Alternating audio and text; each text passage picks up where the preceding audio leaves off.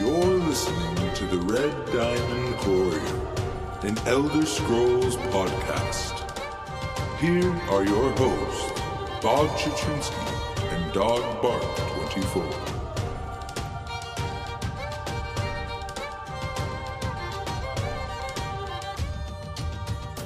Welcome everyone to episode 117 of the Red Diamond Courier. I am here with you as always, Bob Chichinski, with my good friend Dog Bark 24. My dude, how are you doing? I'm doing pretty good. How are you? I'm doing good, man. Excited to be here as always. Ready to finally get to delve into some patch notes. Last week, with all the madness of sports and my birthday and taking a vacation, flying and all that, we just got a bit too caught up. So we apologize that we're a week late, but we're excited as always to talk about some freaking Necrom. And I've got to play some, and I'm loving it. So we're gonna hop right on into this. Dogged, where are we starting these patch notes off tonight? Well, last week we we covered pretty much the news, so that's kind of just going into our current state of Cyrodiil, which will be our our big Cyrodiil update this patch for the chapter. Right, yeah, we did our PvP stuff, combat update. Yeah, along with the combat update that we discussed last week, we also have the new PvP keep messaging system, which I believe it's what Brian Wheeler was telling me and Rob about in Vegas. So that's pretty cool. Yeah. So we have the patch notes here, and it reads, "We've added a new messaging for guilds that claim keeps and resources in Cyrodiil. This new feature is delivered through a chat message or on-screen notification stating how many guards were killed and by how many combatants were in the area at the time. There are also follow-up messages noting when guards are no longer being killed at a claimed keep, outpost, or resource. This message only applies to players within Cyrodiil and match the alliance of the keep, resource, or outpost. If a guild owns a keep and its resources are claimed by other guilds, the keep owner will also be notified when resource guards are killed. This new feature can be found in your social menu in the game option, and you can choose where the messages are displayed, or you can disable them entirely." So that's pretty neat. Yeah, I think that's a really cool update. I haven't actually gotten into Cyrodiil yet, so I haven't seen that in action. But I have faith that it's probably pretty cool. I haven't heard any bad things about it, right? So that's usually good news. Yeah, that's generally a good sign. And it's nice because like you always have like someone watching the map just for, things popping off, getting flagged. And I mean, I'm like literally always pulling my map up constantly trying to see what's going on. So getting players out of the map is always like a great thing for them to do. Yeah, especially, those of us on a console that, don't use add-ons for that. So Yeah, exactly. All right, so that's gonna be our little PvP. That was their PvP new thing. So that's cool. Good stuff, right? yeah. So with that, why don't we hop into the Necrom side of these patch notes? Right off the rip, we got 2 new zones, the Telvanni Peninsula and Apocrypha. 6 delves, 2 in the Peninsula and 4 in Apocrypha. 6 world bosses, 2 public dungeons, the Bastion Nimic world events, and these are kind of a new thing. So in order to do the new world events, you first need to meet up with Ordinator Tandessa and accept her request for aid. Then you need to search the lands of the Peninsula or Apocrypha for Herald Seekers, which are the corrupted gatekeepers of Bastion Nimic, and kill them for the Ichor to then travel in with group members into the Nimics. Kill the enemies and look for secrets. Be sure to be grouped up because this works like a dungeon. Now,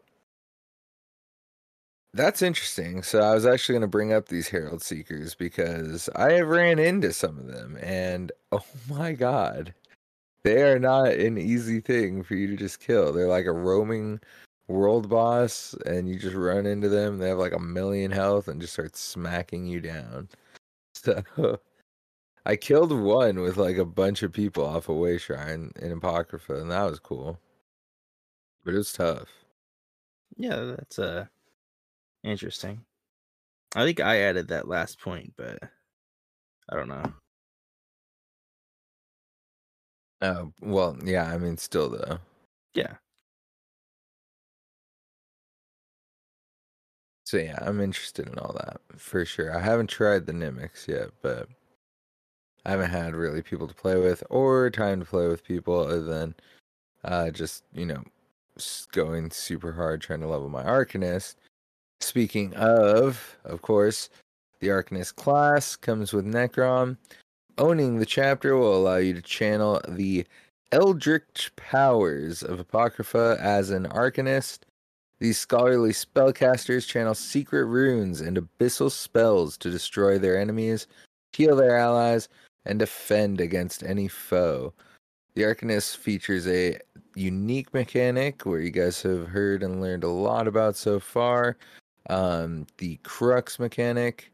Each Crux you have, up to 3 maximum, will either passively increase your capabilities in combat or add further capabilities to abilities that spend Crux.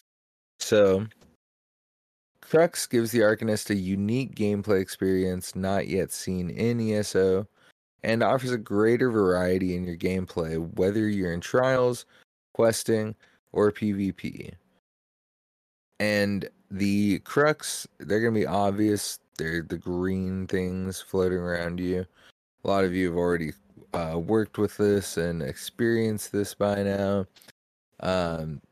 Pretty much, it's really easy to earn Crux, is what I've been learning too. And it does seem like a very fluid thing. It's a good thing to remember. You can only generate it while you're in combat. That's just a great, thing to keep in mind. They also say that they've added a new UI feature to help aim your Fate Carver and Remedy Cascade abilities, which in the PTS, it was like, didn't really target an enemy. It just kind of was like free aim wherever. And yeah, it can be reduced down to 0, they say, in the accessibility panel in your options, the aim assist.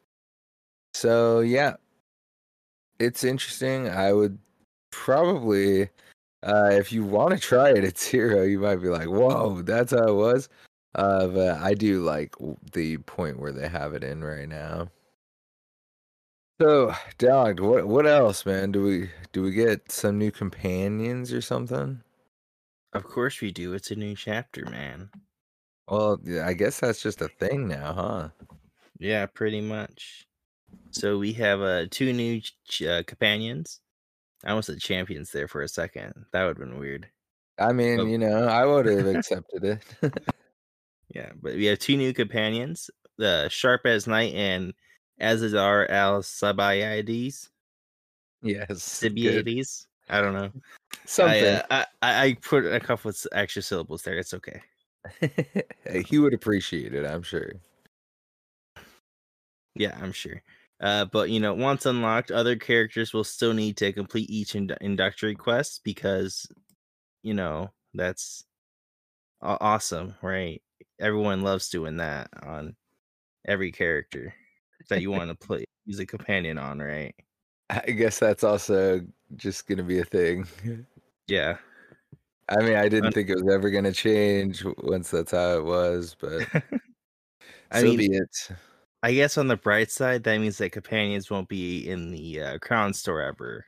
So That's true. I guess that's a plus. That's a plus. They don't need to be. Yeah. Each companion possesses a passive perk ability, which benefits you while the companion is active, which can be seen via the companion menu. The perk may also be permanently unlocked via companion achievement accomplishment. And so the Sharpest Knight provides Sharpest Patience, which offers an improved chance at finding trophy fish and slightly reducing real time. So that's pretty good, especially for people that still haven't gotten their master, or what is it? Master Fisher? That's not it. Well, clearly you are one of those people who haven't Yeah, gotten it. yeah, clearly I'm not. And I also It's am, but something it's angular. Master Angler, yes. Master Angler, yeah. Angler, not angular. I said angler. Yeah. Pretty sure I said angular, but it's okay. Yeah, it's close. But yeah, that's actually pretty cool. I mean, now they have the food, the Arteum one, that helps you. You have the champion points that help you, and a companion. So they're really giving you no excuse at this point to not go out and try and finish that up if you haven't. Cough, cough, me and dog. But yeah. Yeah, that is pretty cool. And then the other companion, Azendar, grants Azendar's Inquisitiveness, which gives you a chance to discover research portfolios when searching containers. Portfolios can contain crafting recipes, treasure maps, resource notes, survey reports, and other documents of value. So, like, trash, pretty much. I Trash that you mean, sell. Like the 100, 250, that kind of trash. crafting recipes could be cool, Survey Yeah. reports, that's like the only other way to get survey reports other than writs. Yeah. I don't know what a research note is. I think it's just oh, Like to reduce your research time? maybe. Yeah. Well, wow, that's actually pretty cool. Yeah, that would be really good, actually. Yeah, so the only other thing I'd say about them is that Sharp as Knight is a warden, which is really cool. And Ozendar is an arcanist. And I haven't got Ozendar yet. Sharp as Knight is actually like right there right outside like the first city you go to. So it's pretty cool. And he's a freaking warden. And I thought that was really cool to have a warden while I'm playing my arcanist. Cause yeah, they don't have a necromancer one yet. That'll be next. Hopefully. Maybe. Yeah, right. That should be the order. I mean, probably. That would stand to reason. But they don't have a. Do they have a Dragon Knight one? Yeah. I think so. I think that's what Bastion is. I was gonna say, what is Bastion? Because Miri's a Nightblade, Isobel is a Templar, Ember's a Sork, Bastion must be a DK. Yeah, I'm pretty sure. Dang, so the next time it'll be, well, theoretically, a Necromancer and some, one of the classes, but we won't know which one. It'll be the first class to have two companions. Or it could be an Arcanist one. Right, or does one of these an Arcanist? One of Yeah, these is an Arcanist. Ozadar is Yeah. an Arcanist. Yeah. Or they could just make one, or they could just make two Necromancer companions, or just one really so awesome companion that's actually two put into one. And that would be the best companion because it's Necromancer. So I don't know. I don't think anything can ever beat, Isabel. well, that's a tough standard. Except for maybe, another Templar. Oh God. All right, so before we keep rambling here, the companions are super cool though. Go check them out. But yeah, so there's a new trial as well. That one I haven't got to try. I'm super excited to though. It's called Sanity's Edge, and there's a bunch of unique achievements for it.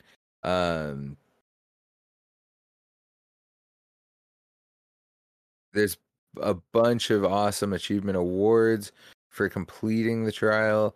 There's a unique body and face marking, a unique mount, which is something they've been doing the last few trials now.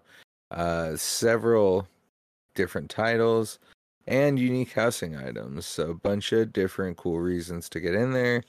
Try and get in some guilds and some prog groups, especially if you want to try and do things like, Godslayer kind of stuff, where you're going for perfecta runs and getting the mount, etc. That kind of stuff takes work, but there were 2 guilds that did it on the first day, got the perfecta in the trial. So that's pretty wild.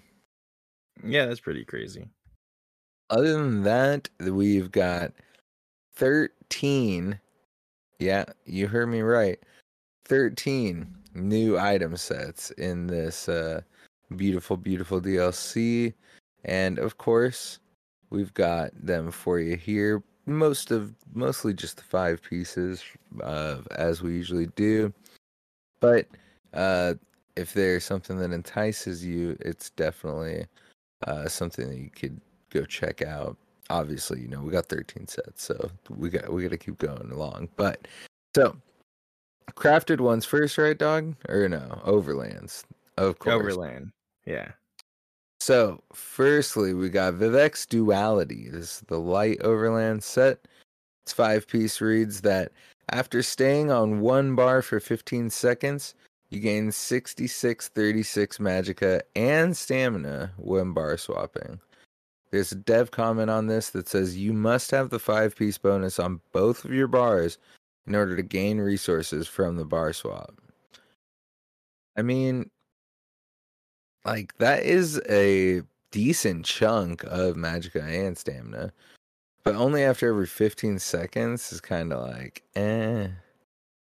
And it's like you have to be on 1 bar for 15 seconds. So if I am on my front bar for 15, swap to my back bar, get the proc, and then I do whatever buffs I have on my back bar, then switch back to my front bar, then the timer resets. And if I wasn't on my back bar for 15 seconds, then I'm not going to get that extra proc. And 15 seconds would be a long time to sit there on 1 bar during a rotation. Yeah, it's definitely a bit of a long time for that.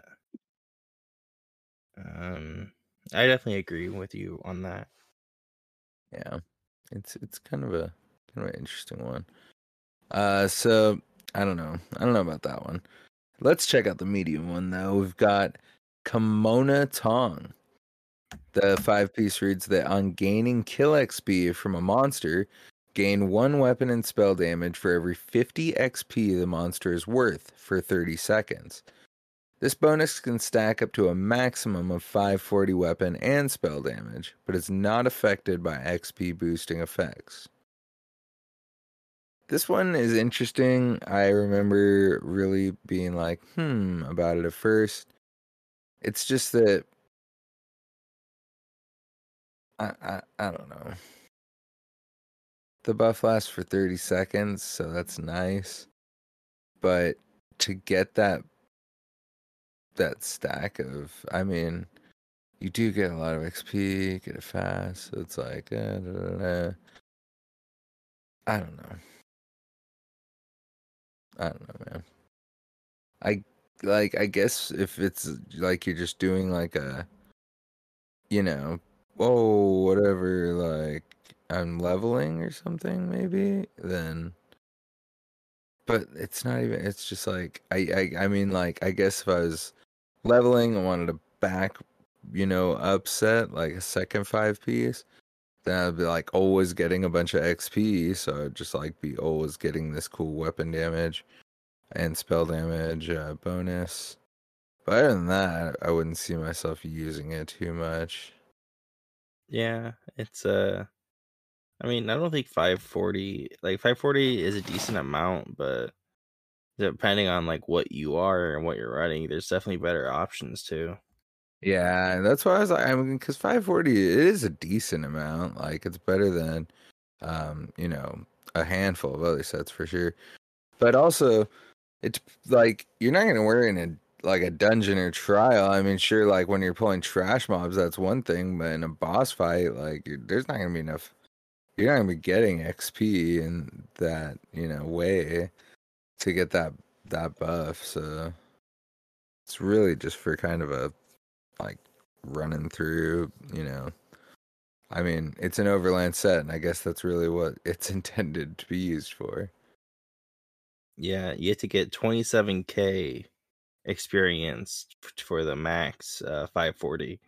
So I wonder if you can kill multiple monsters to reach that, if that counts, or if it's just like, Yeah, it you says know, this bonus can stack up to, so I'm thinking like each kill just keeps stacking it. yeah. But then once it's stacked up to the max, then the 30 counts down. I don't know. I'm thinking maybe like public dungeons it might be good for, but only if you're like really just running through them with getting big groups of enemies and stuff. Yeah. All right, so let's get to this heavy overland set, and then I'll let you take over for the crafted ones, dog. So we've got Adamant Lurker. This is the heavy. The 5-piece reads that you gain 1505 health recovery while you are standing still. The dev comment on this reads, movement abilities such as bolt escape or critical charge count as standing still. Me personally, I don't really like that dev comment because it scares me thinking of Sorks just bolt escaping away, standing still, getting an extra 1505 health recovery. I mean, that would be halved, but yeah. Oh, because PvP. Yeah. Okay. But yeah, still. I don't know. I kind of thought that would be possibly interesting, like, for a tank, if you're going for like super health recovery. And you just like, if you're not a tank that moves around, you're a tank that just stands there and you want an insane health recovery build instead of pumping up your overall health, so you could have extra stam or mage or whatever, then that could be something you look into. I mean, it's just kind of interesting. Yeah, it's significantly better than the beekeeper health recovery bonus. So I wouldn't use that set because I don't stand still like ever. Yeah, So I have a hard time with standing still. I do too in the game, I'm not gonna lie. But when I tank, I just plop down. But it's like there's so much like AoE and stuff going on that you do have to like take that into account. How long can you really stand still?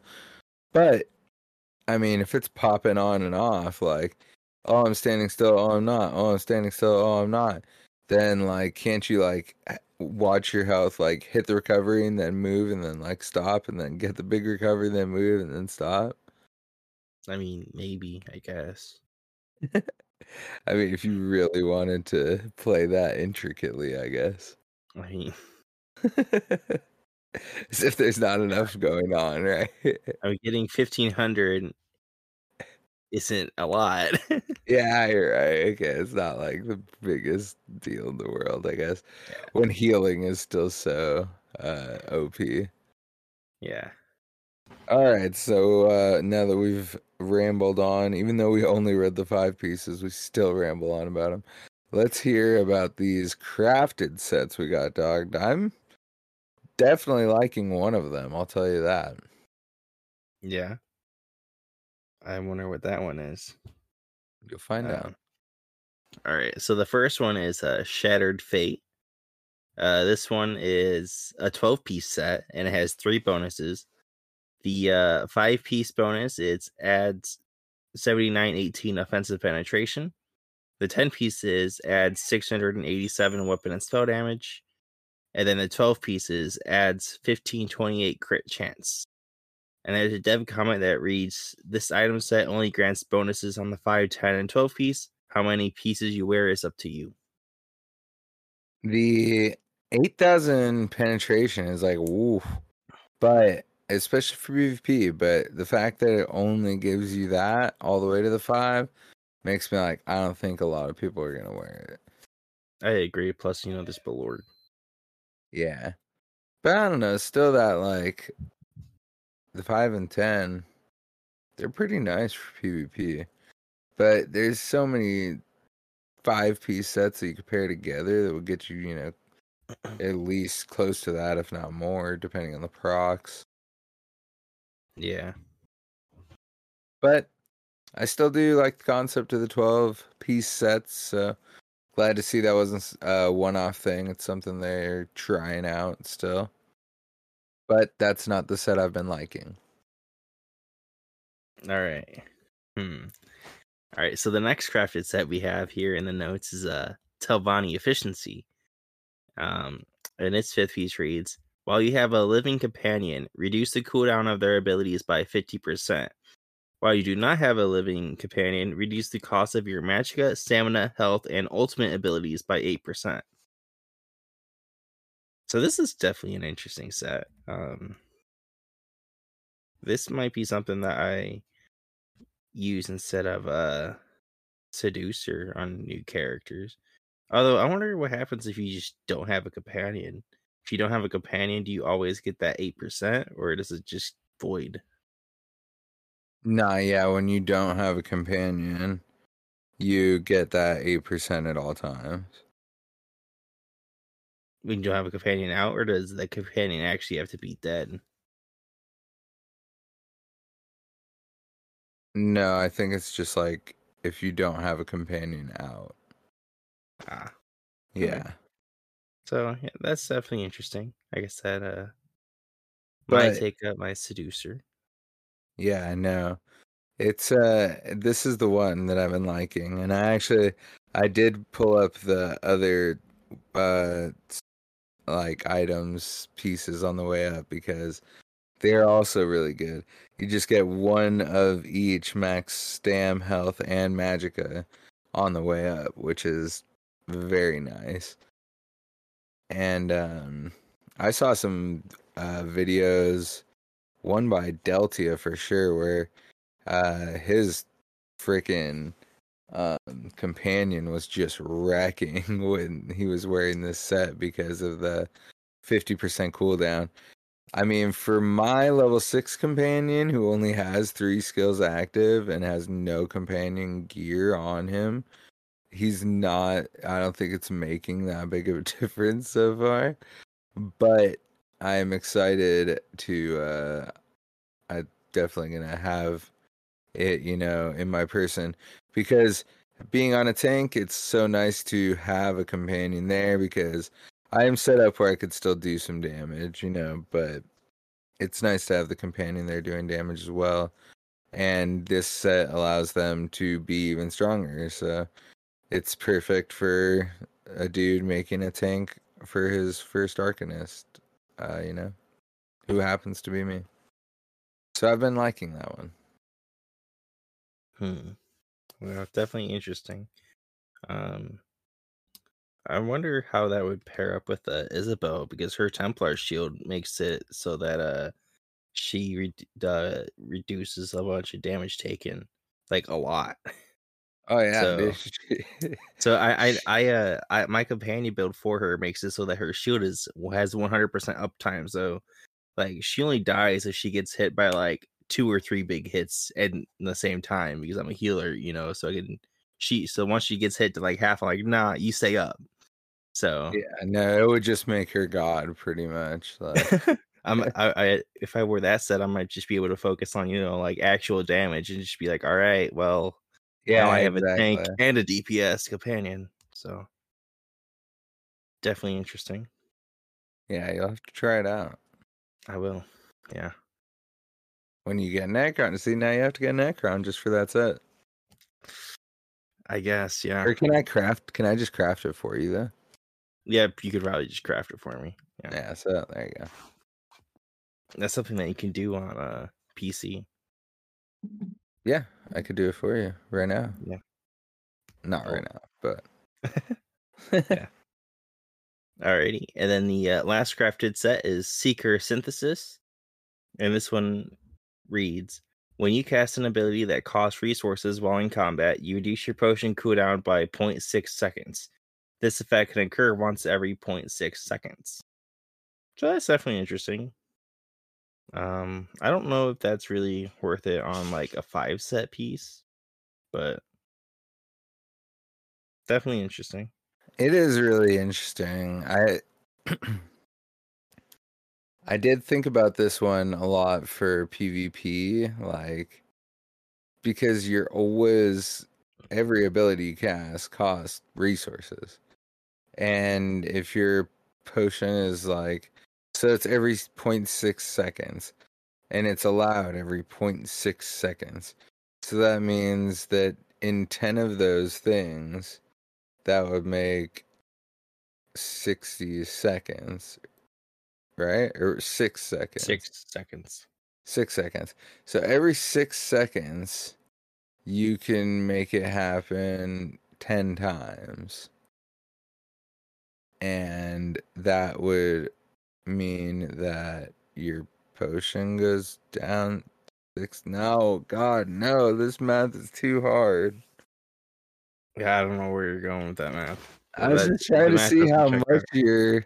your potion would go down, like if you're just doing combat, always for 10 seconds, then I guess, see, I can't do this. This is too hard. This set is, sounds good if you're good at math. Yeah, which Bob is not. So I majored in history. What can I say? definitely not the history of math. No, I made it to calculus and that was it. I'm more of a statistics kind of guy, which I guess this would probably fall under the jurisdiction of. So let's just move on. We have Yeah. got. Well, Yeah, go ahead. no, that's all I had. Perfect.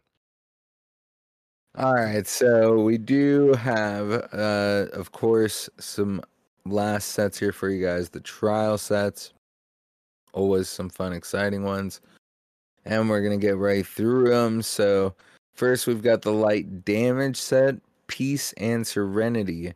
The 5-piece reads: while you are standing still, you gain 465 weapon and spell damage.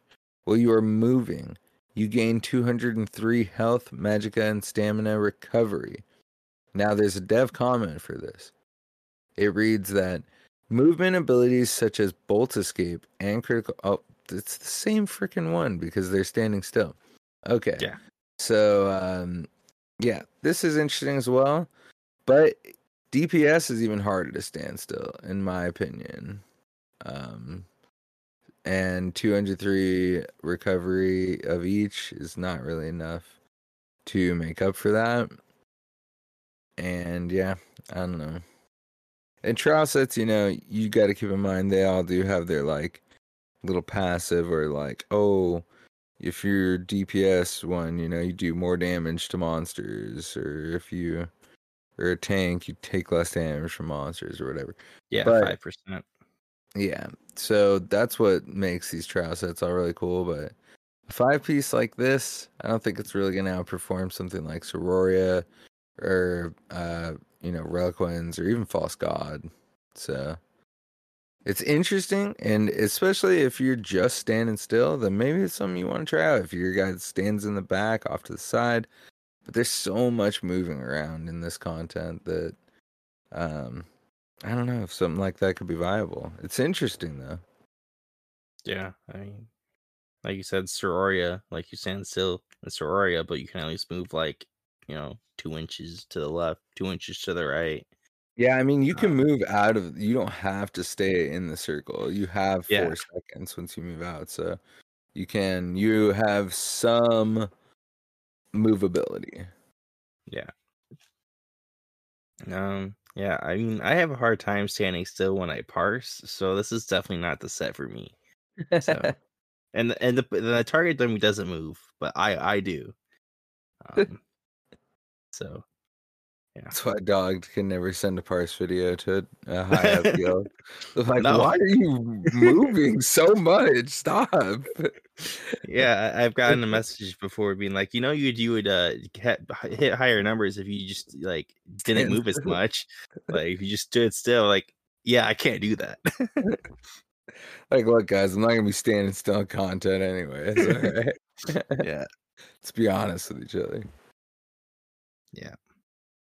All right, so for the medium damage set as well, obviously for medium it's the only one. We've got On Soul's Torment. This 5-piece is going to read that you increase your damage done against monsters by 7%, which I'm assuming is extra on top of the other passive it has. And when you interrupt an enemy, you increase your damage done against monsters by an additional 7% for 10 seconds. That's good, but all these tanks are always taking the freaking interrupts. Yeah, that is 100% true. Unless if you have a bad tank. Yeah. So the key thing with this set is that you need a bad tank. But I mean, like, are you really getting an interrupt every 10 seconds? No, definitely not. I don't think so. Yeah, I don't think so. Not unless if you're like using crushing shock or something. But you wouldn't be doing that on a, in a medium armor build. Yeah, unless if you're just using weapons and jewelry for it. But yeah, I could do that. I was thinking maybe like as a tank you could, but like why do you need extra weapon and spell damage as a tank other than for healing? But that's why there's a healer. But it's not even weapon and spell damage, it's damage done. Oh, that's right. That's right, against the monsters. Yeah. If it was for your group, that'd be interesting. That would be interesting, yeah. If that even if that last part was it when you bash, then your group would get that extra 7% damage. That would be pretty cool. Yeah. That actually might make people run it.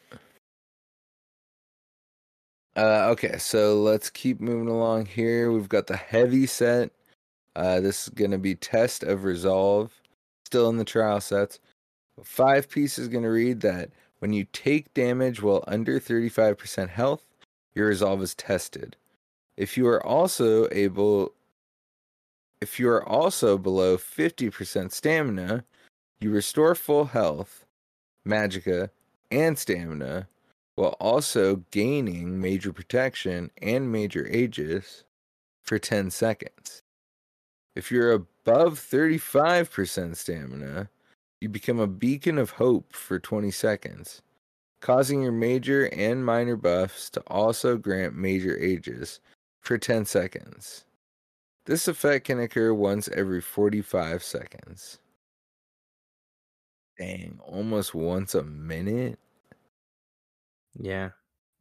It's an interesting set. Very wordy. Yeah, break it down because it was very wordy. You want me to break it down? Oh yeah, I had to read the whole thing. What is I saying? So, when you take damage below 35% health and below 50% stamina, you restore all your health, all your magicka, all your stamina. So like a full reset. And you gain major protection and major aegis, which I think major protection is like increases your defense by it reduces your damage taken by 10%, and major aegis reduces your damage taken from monsters by 10%. And then so pretty much if you're under 35% health but over 35% stamina for the next 20 seconds, you're this beacon thing. And any buffs you deal out, which if you're an Arcanist, you're dealing them out all day. Really, any class, let's be real. Also grant major aegis to that person for 10 seconds? No, to yourself for 10 seconds. So any major or minor buffs that you cast. So if you give yourself like major resolve or your armor buff, that would give you major aegis for 10 seconds. So really, there's a sweet spot in here for in between 35 to 50% stamina, where if you get if you get hit just right, then that's actually a really good set. But it has to be hitting just right for you to get the both things. So definitely interesting. All right, and for this last trial set, we've got the Transformative Hope, the Light Healing set. Well, in combat, when you heal yourself or an ally that is below 50% health, you ignite a spark of hope within them for 3 seconds. If they're above 90% health when the effect ends, you and the ally gain major heroism for 15 seconds. And that effect can occur once every 20 seconds per target. So that's an interesting set. I'm not really a big fan of major heroism in general, but um this could be a good way to get yourself major heroism a lot, which means you can throw more barriers, and having your DPS have major heroism can be pretty good too. So that they can ulti jump faster. So I think the big or the major problem is that it happens whenever you heal someone on below 50% health, which uh I mean, I guess there's certain times where like they'll like just do a lot of damage to a whole group, so that might be interesting, but yeah, I definitely a situational set for a healer. Yeah, it is nice to have major heroism. Alrighty, so that's the overland, the crafted, and now the trials sets. So now we're gonna go on to the new mythic items and antiquities with the chapter. And the first one is the glyphic music box and Necrom alchemy station can be discovered through antiquities. That's like the two big antiquities you can get with this chapter. And then, as always, for new zones, there are leads for antique maps. One for the Telvanni Peninsula and another one for Apocrypha. And then, lastly, there's also 3 mythic items that you can get. The first one is Velothi Ermage's Amulet. This is necklace, and it'll add 1650 offensive penetration and increases your damage done to monsters by 15%. Grants minor force, and reduces your light and heavy attack damage by 99%. So this is an interesting one for sure. Yeah, I don't know. This one, like if it was just reducing your light attack by 99%, I would be more okay with it, but it also affects heavy attacks, which I don't know. Kind of makes Empower completely useless. And there's a lot of things that kind of just throw you, and there's a lot of things that kind of just throws Empower at you. So yeah, I'm not a huge fan of this mythic. But Bob, I think you like this mythic, right? Yeah, I mean, the only thing with me and mythics is getting the leads to them. And I think this one has some tough ones. But I am excited to get on the hunt for them. Let's put it that way. Yep. So that mythic is Bob approved then. For now. For now, yeah. you As long have as to I get it like it when first. I get it, yeah. But I think I will. Alrighty. The next mythic is Esoteric Environment Greaves, and these are heavy legs. It reads, while you are above 50% stamina, reduce your damage taken by 50% and lose 968 stamina whenever you take direct damage up to once every 0.25 seconds. And there's a dev comment on it, and it reads, this stacks with other damage mitigation sources such as block. So this is definitely interesting. And I don't think I really like that mythic because I feel like that's just gonna eat your stamina as a tank. Like you lose pretty much 1,000 stamina whenever you take direct damage. So yeah, I don't like that. I don't know. It's definitely an interesting one. It's just you really got to play with your stamina, you know. Yeah. And that's such a scary and risky thing when even running takes stamina. I guess the bright side is that once you get below 50% stamina, it'll kind of just doesn't work anymore. But I mean, I don't know. Alrighty, and then the last mythic is the Crypt Can Investments. This is going to be the light chest. And this reads, you can no longer cast ultimate abilities. Instead, casting an ultimate ability transfers your ultimate resource to your living group members, divided equally among them, and you gain heroism at all times. And there's a dev comment on it, and it reads, the Crypt Can investment replaces your ability to cast ultimates. You will not be able to proc other sets that rely on casting ultimates, such as Lamia's Song and Belorg. Yeah, this is definitely an interesting one for healers because tanks usually have their ultimate that they use for, like Warhorn or Molten Shell to, help keep themselves alive longer. Whereas I feel like healers, like maybe they'll throw out a barrier or they'll do their own like Warhorn thing, but this might be something that they do for like, I don't know, farm runs or something.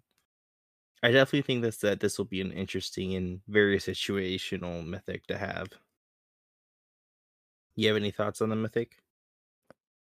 I don't know. They do a really good job with the mythics in the trade-off of making it like, ah, man, is it worth it? Is it not?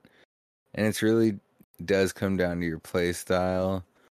But I do like the concept of it, like helping your group members out and having minor heroism at all time, for sure.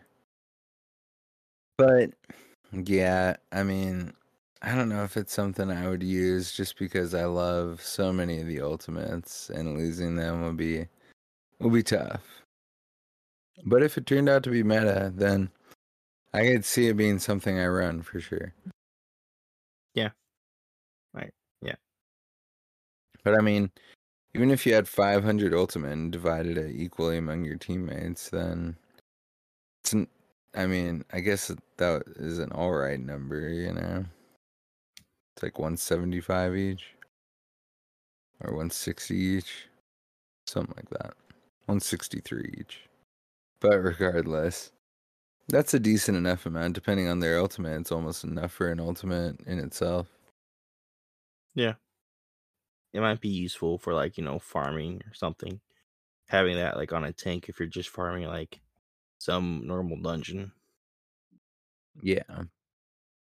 Alright, so that is going to do it for our mythic set pieces. And as far as the rest of the little side stuff for Necrom goes, there are going to be a bunch of new collectibles. We've got 2 pets, 2 mounts, an emote, 2 mementos, an adornment, 3 face/body markings, a costume, 2 outfit style pages, and 3 dies. And you might be saying, did you really say 2 pets, 2 mounts? Yes, I did. And are those both earnable, dog? Yeah, these are all earnable. Wow, what a life. What a time to be alive. Yeah. So there's plenty of out there to go earn in Necrom other than just running around doing the usual stuff. So make sure you go find out all these achievements you want to get and all these ways to earn this cool stuff. And while you're doing that, there's also a new Tales of Tribute deck called Almalexia. So there's that, and that has all those, they're not leads, but they're something else. I don't know what they're called. Yeah, you gotta go like kill delve bosses or do Yeah, stuff they're like like that. clues or something that you get them from, but yeah. Yeah, well, it's just a drop, and then when you put the pieces together, I mean, you don't have to like go do anything after. I wouldn't know. I've never done them before, so Clearly. yeah. So yeah, that deck is definitely interesting. You guys should go try that out if you're into Tales of Tribute. We also got some new homes, Journey's End lodgings, and their little description of this says, whether taking part in funerary rites or simply visiting the dark elf city of the dead, visitors to Necrom can rest easy within the confines of this spacious room inside the mourner's solace inn. Full privacy, even from ancestral spirits, is guaranteed. So you can earn this inn room, as always, by completing the Room to Spare quest in Necrom's Mourner's Solace Tavern, or it can be purchased for 3,000 gold if you've already completed the quest elsewhere. If you have completed the quest elsewhere, you should just be able to go on a new character and do that instead. Get it for free. However, 3,000 gold is not very expensive. So make sure you go get your nice little in-house in Necrom. Give yourself a free port over there.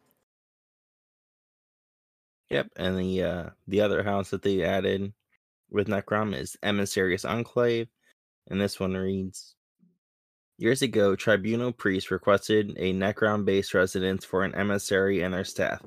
Today, this expansive home with scenic terraces is privately owned and seeks a caretaker, perhaps you, until an emissary of the three needs it again. And this home will be available to purchase for 1.3 million gold upon completion of the Necrom Grand Adventure achievement. So, yeah. I don't did they have a personal big home for High Isle, and I just forgot about it, or I don't think I've ever really paid attention to the new homes, honestly. But I know that they used to do it, but I know they did for Leowin. I can't remember the one for High Isle. The one for Leowin was pretty cool too. It was like right there. yeah. Go ahead, dog. Tell them about these furnishings. Alrighty. Well, there's a ton of new furnishings. There are 101 new furnishing plans, which can be attained from monsters, containers, and more across the Telvanni Peninsula and Apocrypha. There are 5 new book furnishings and 5 new furnishing plans that can be found in Bastion Nimic. There are 11 new home good furnishings that can be purchased from Merkholg in Necrom, including an array of mushrooms that can be found across the Telvanni Peninsula, along with a selection of Apocrypha-style foliage and rocks. And I know you love your mushrooms. I do. Well, some of them. The ones that look like they have the little frillies coming off, and I got to stand on the stage with. Those were cool. I'll put those all over. Yeah, With the tall ones that are like 80 feet, nah, that's not cool. No. Not I'm sure Merkholg definitely won't have, Bob Chichinski stealing from his shop anytime soon. I don't think so. I think so. I think it's a high possibility.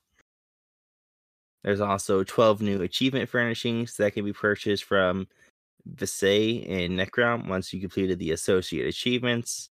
There's a set of 10 new paintings, which can be rarely found in treasure chests across Necrom. Paintings are fun. There's 14 new antiquity furnishings including a new Telvanni-themed alchemy station. That's actually pretty cool. I like the special furnishings. There's a new bus and trophy for celebrating your victory in Sanity's Edge trial. And lastly, there are 4 tapestries featuring the art from 2 different Tales of Tribute cards, which can be earned as rare rewards from Tales of Tribute matches. Well, at least they've got, some good rewards for the tribute stuff for people to go earn. Some good incentive. Like tapestries. Yeah, well, exactly. So, with all these furnishings and everything else, this update introduces 103 new achievements and 7 new titles. And don't worry, we're not going to go through all 100. You guys thought, though, for a second. Yeah, we're not even covering the 7 new titles because I didn't look to see. That would have been smart, and that's not something that I did, so. I'm sure one of them is Savior of Necrom. Oh, you know it. It's definitely Savior of Necrom. So that's a good one to go get. Yeah. There are also a couple of new known issues, just one or two. With the Keeper of Fate, your quest progress may become blocked if you are in a group and trail behind while in the Necrom catacombs. Be careful of that. And with the Double Edge quest, your quest progress may become blocked during the step to defeat the mercenaries if a group mate first completes the step to find Rhaenyra, which I believe that's the quest to do Sharp as Knight and get him as your companion. So, But yeah, I guess, the moral of the story is to not lag behind, or don't leave your friends in the dust. Don't be that guy. yeah, dog. No, I would never. I I know when you're I doing pulls of hundreds and hundreds of enemies. well, that's different, all right? That's not a quest. That those are, enemies. That's true. And then there's another one that I've kind of seen, and I think they've mentioned it. I think probably, I don't know. I haven't been on the forums in a few days, but there's also a visual bug where sometimes your food and experience scroll buffs will disappear, but you will still have the effects up. So it's just a visual bug.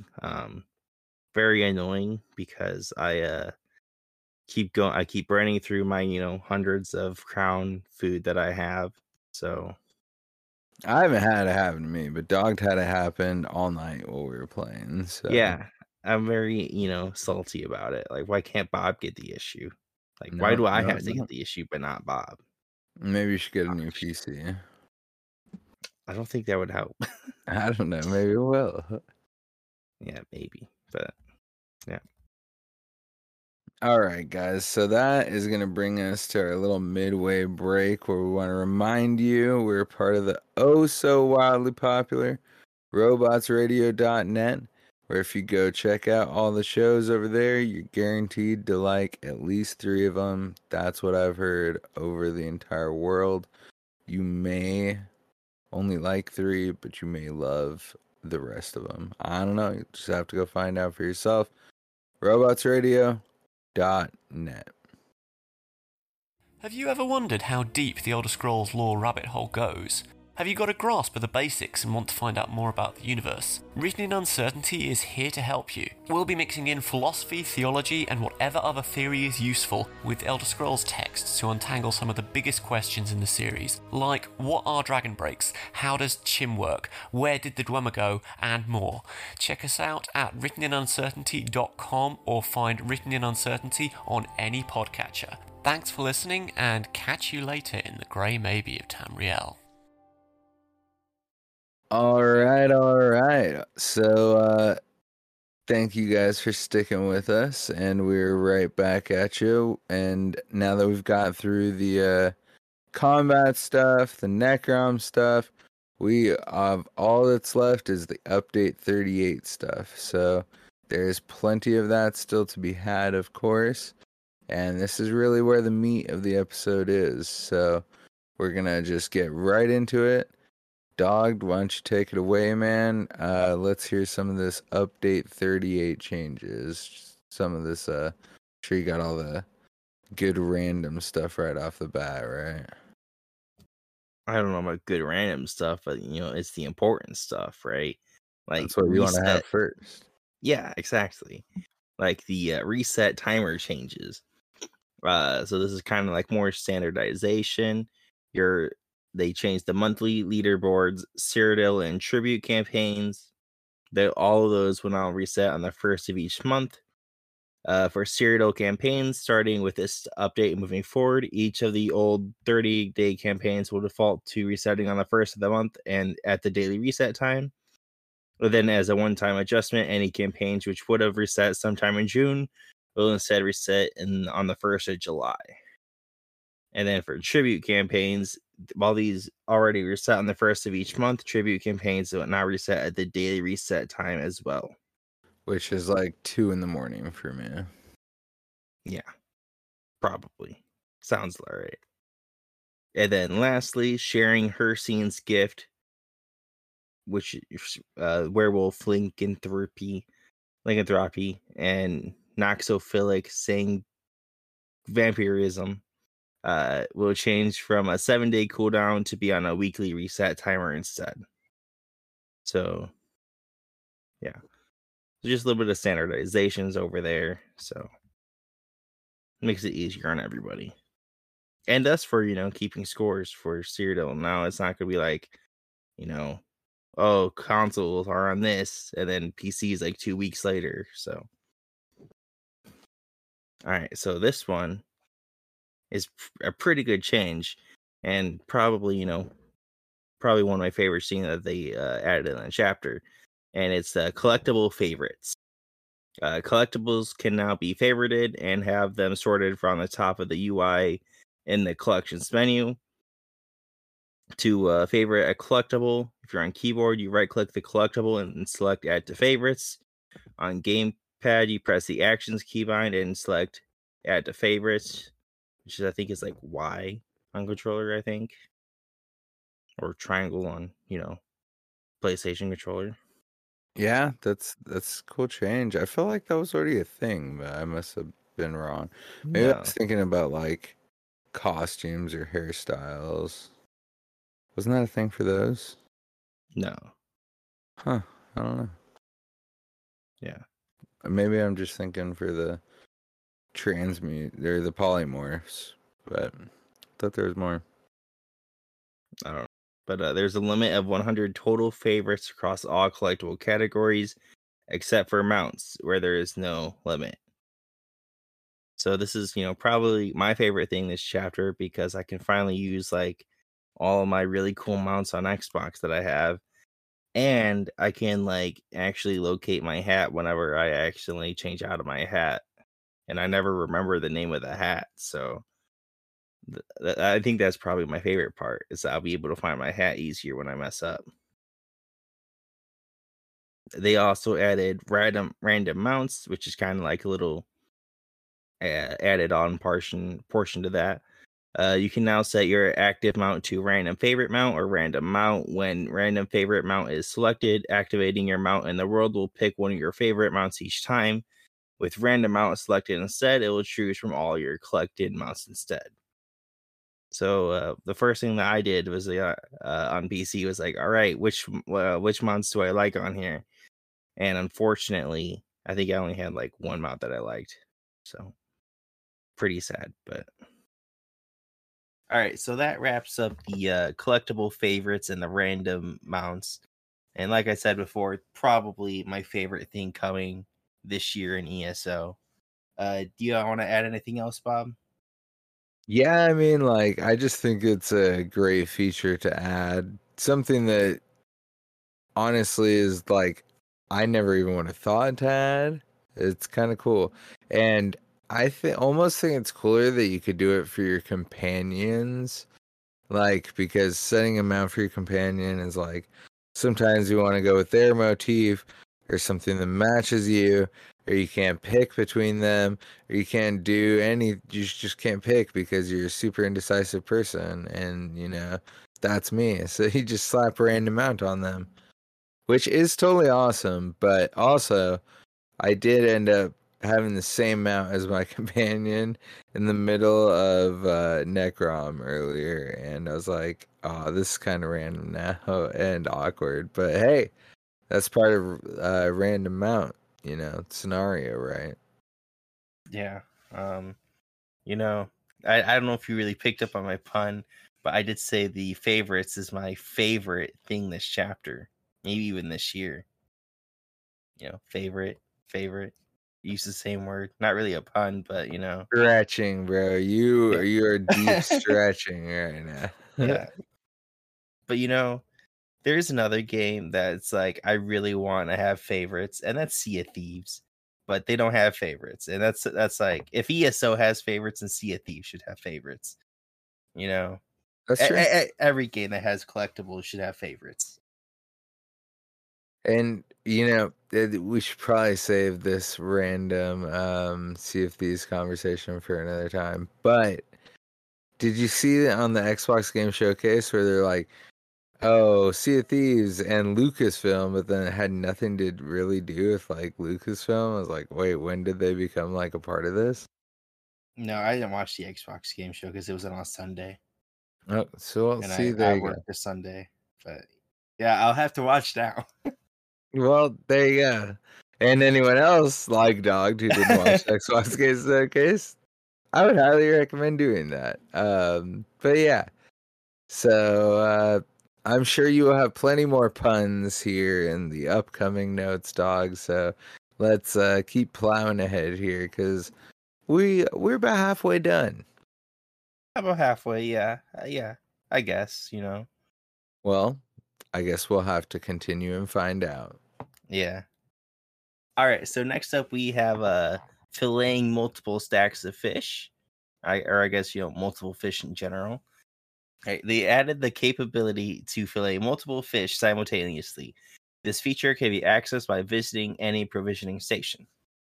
There is a new tab at all provisioning stations dedicated to filleting fish. You can fillet multiple stacks of fish simultaneously, and filleting one fish at a time from your inventory remains unchanged. So I don't know about you, but I have over 2,500 fish on Xbox waiting to be filleted all on my mag blade right now. So I have not actually done it, but when you go to a provisioning station, it is not even like when they said tab, I thought it would be like the furnishing, like you tab over to it. Well, okay, I mean, to be fair, I am talking about the, console UI because I use a controller. So was my imagination. I don't really know how it is on PC, so everyone don't judge me. But it's like boom, it's like the first thing instead of going to like you go to like provisioning or filleting. There's like two options there.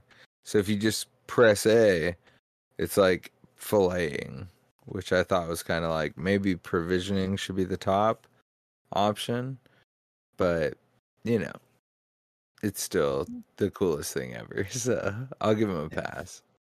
there's probably a limit on how much fish you can fillet. It's probably 1,000, like how it generally is. So, but I mean that means that instead of having to press A, over 2,500 times, I can press A 3 times. Well, I'm gonna assume it's by a stack of certain fish, personally. Oh yeah, you're right. Yeah. Well, I mean that still doesn't change. Okay. Well, So I'm ever going to have to press A 2,500 or over 2,500 times to let's say 20 times. yeah. Like that is significantly better. Yeah, exactly. And because like it's such a low drop rate that you get perfect row, you're just like hanging on and just pressing A 1,000 times, and you get it like never, and it can really be demoralizing. So, much better off just fillet the whole stack and be like, oh, cool, I got one, and then it doesn't feel as bad. Yeah. I mean, I don't think I've ever gotten perfect row from filleting fish before. But then again, I press A like 4 times, maybe I get up to like 8 and I'm like, all right, I'm doing something else now. This is stupid. Well, that would definitely be the reason you've never gotten it, because you can fillet a whole stack without getting one, unfortunately. Man, that sounds awful. I'm glad I've never done it that way before. Well, how else would you do it besides buying it? You get it from boxes, The anniversary boxes one Yeah. time a year? Yeah, that's how I've gotten most of my perfect row. Well, you're clearly not using it very often then. Oh yeah, I don't use it there. I don't make those. Well, dog, obviously this is more important to the people that are farming it. That's how they get it, is from filleting fish. It's how you do it. You tell me you didn't know this. What? That's how you get perfect row? No, I knew that's how you get perfect row. Okay. What are you talking about? I just Well, never had the confusing patience of me. sitting down there. Okay, well, fair enough. Yeah. But yeah, that's gonna be, It already is definitely changing the lives of PC players and console players. You are only a few days away, and we know you can't wait. So save them. Save your stacks. So, dog, do you know how long I've been waiting for this change? I don't know, what change are you talking about? How about the change that we've been bragging about since I attended the majestic ESO celebration in Vegas? That Stuga will no longer be following you around. She is a stationary figure in a lot of places still, but, you know, she doesn't run after you or up to you, or she's pretty much done enough running for her life. Her lats are god tier, so she just chills now. It's a thing. Yeah, I guess. I mean, I don't think she endlessly chased you down anymore.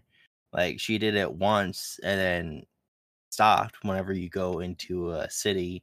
But I don't know, maybe just, she just works different in the bad faction cities of, Davinge Watch, Vocal Guard.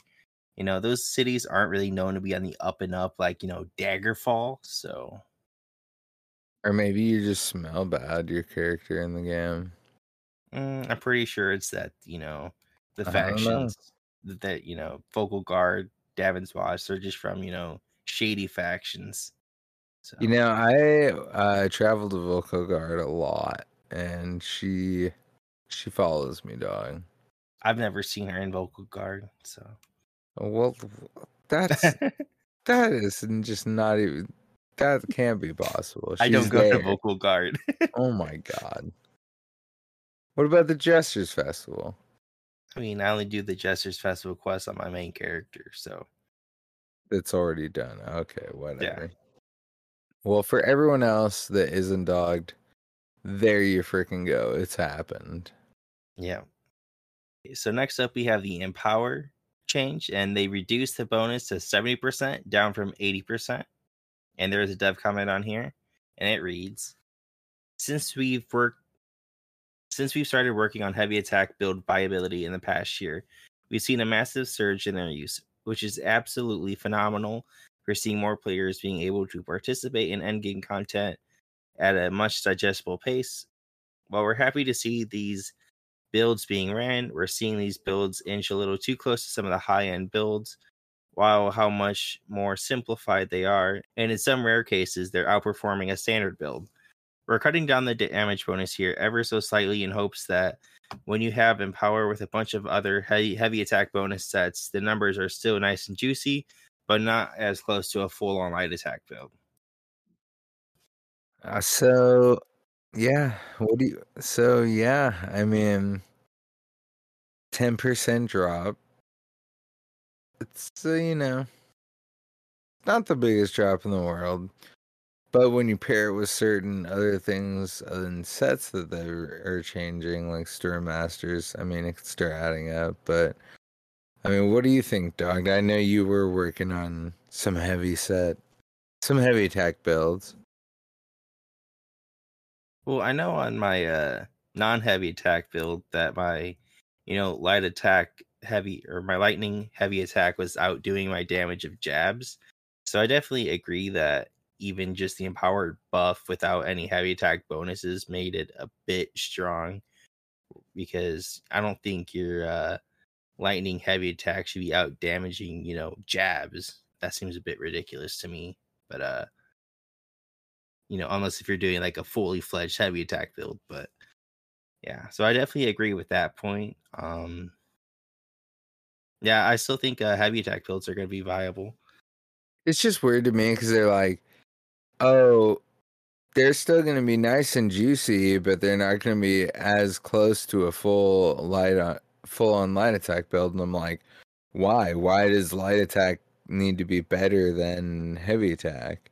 And I never even like ran a heavy attack build, so like I have no reason to truly defend this. Like I went and grinded for one, and then ended up starting to play more on PC than Xbox. So it literally like had no effect on me at all. Like I play a totally different build on PC. I don't run a heavy attack build, but and I didn't like that it was more powerful, like way OP, because I feel like it was easier to get, like, especially the sets for these specific types of builds. You could transplant them on any type of class. Um, and it did undermine some of the other builds that people had, worked on and gotten hard sets for in dungeons and trials, etc.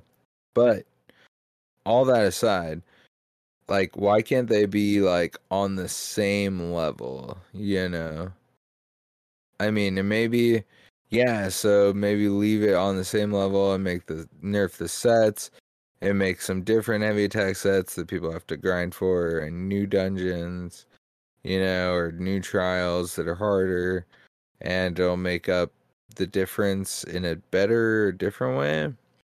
But I don't know.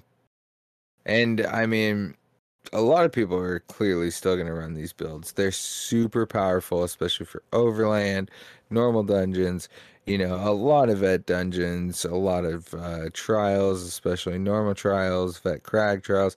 Like, I mean, even if you're pushing into endgame stuff, clearly you could still do this. That's why they're nerfing it back a bit. So it makes sense that they needed to nerf it back a bit.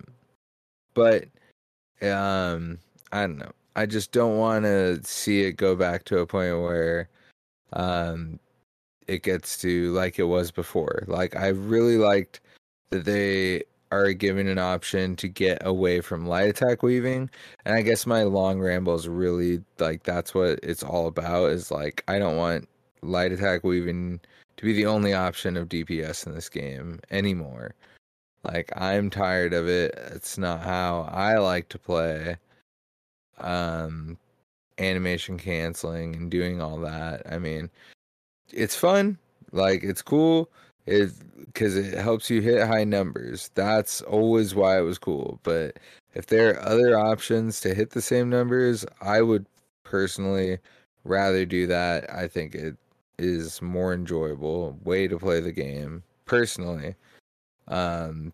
But yeah, so I just hope that they continue to try and create options like that, like those heavy attack builds really did in that last patch. They really opened a whole new, genre of DPS almost. Not opened it, but brought it back, because something that hadn't been around in quite a while. Something other than, light attack weaving. Yeah, what's also nice is that pretty much any class could do it. Whereas I think before it was mainly just the sword that had the easy heavy attack build. But Yeah, you could just supplant it on any class pretty much. Yeah, which was a problem, but also something that is good. Yeah. The only problem is that they're all, Oaken Soul builds and just heavy attacking, so not a lot of class identity, I guess, goes into it. Yeah, I would agree.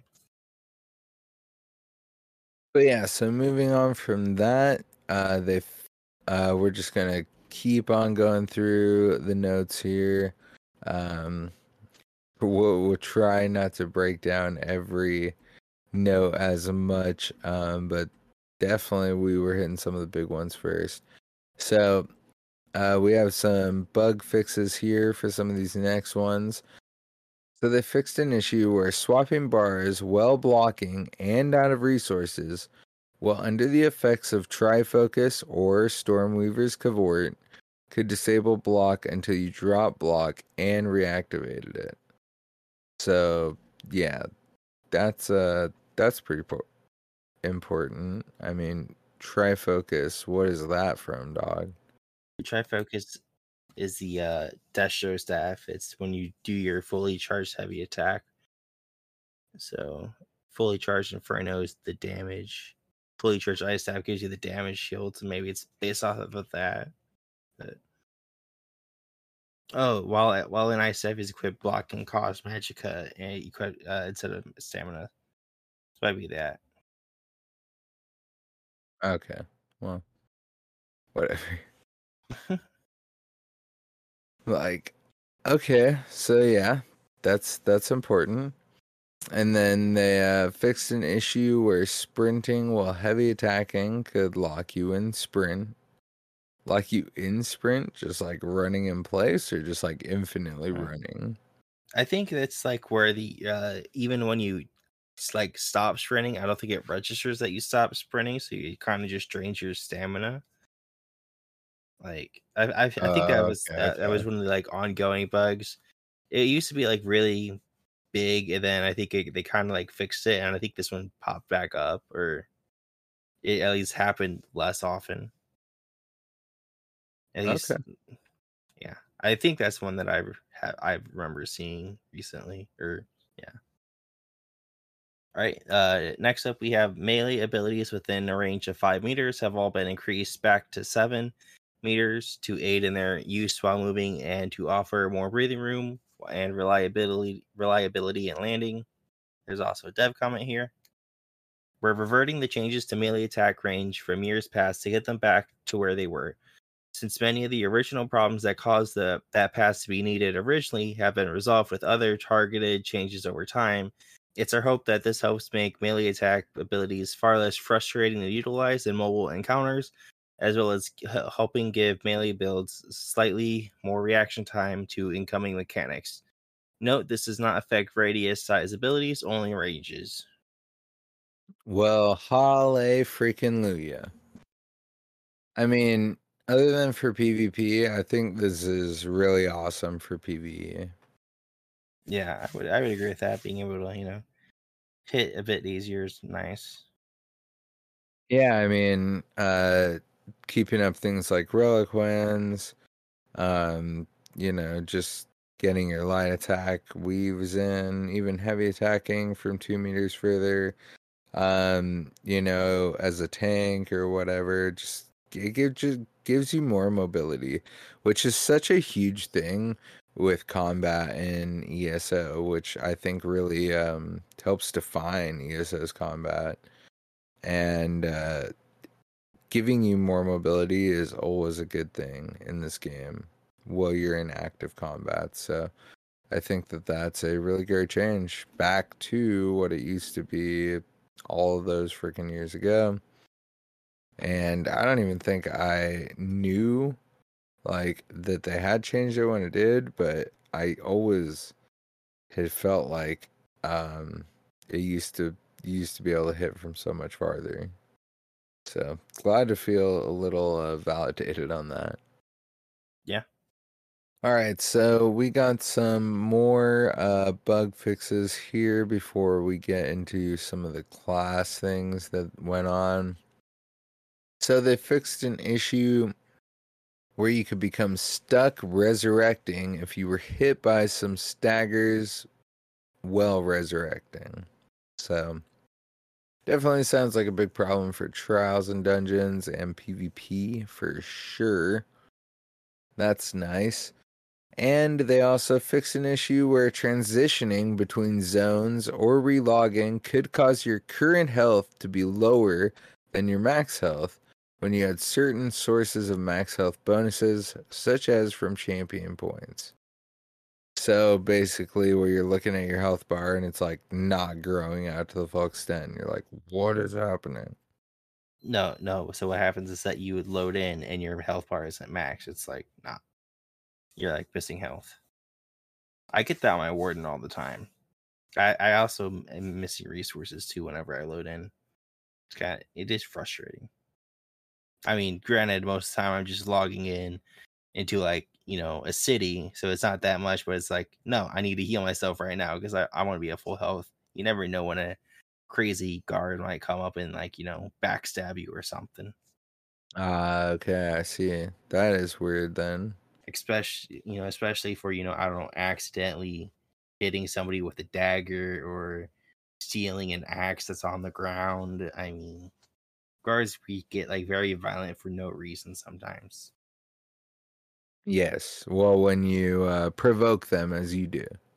Yeah. Or in some cases, if you accidentally heal somebody with a clap heals on your Templar, who is like violent or something, and I'm just trying to run really fast, but I use clap heals, which is an AoE heal, and I heal a person that's fighting guards.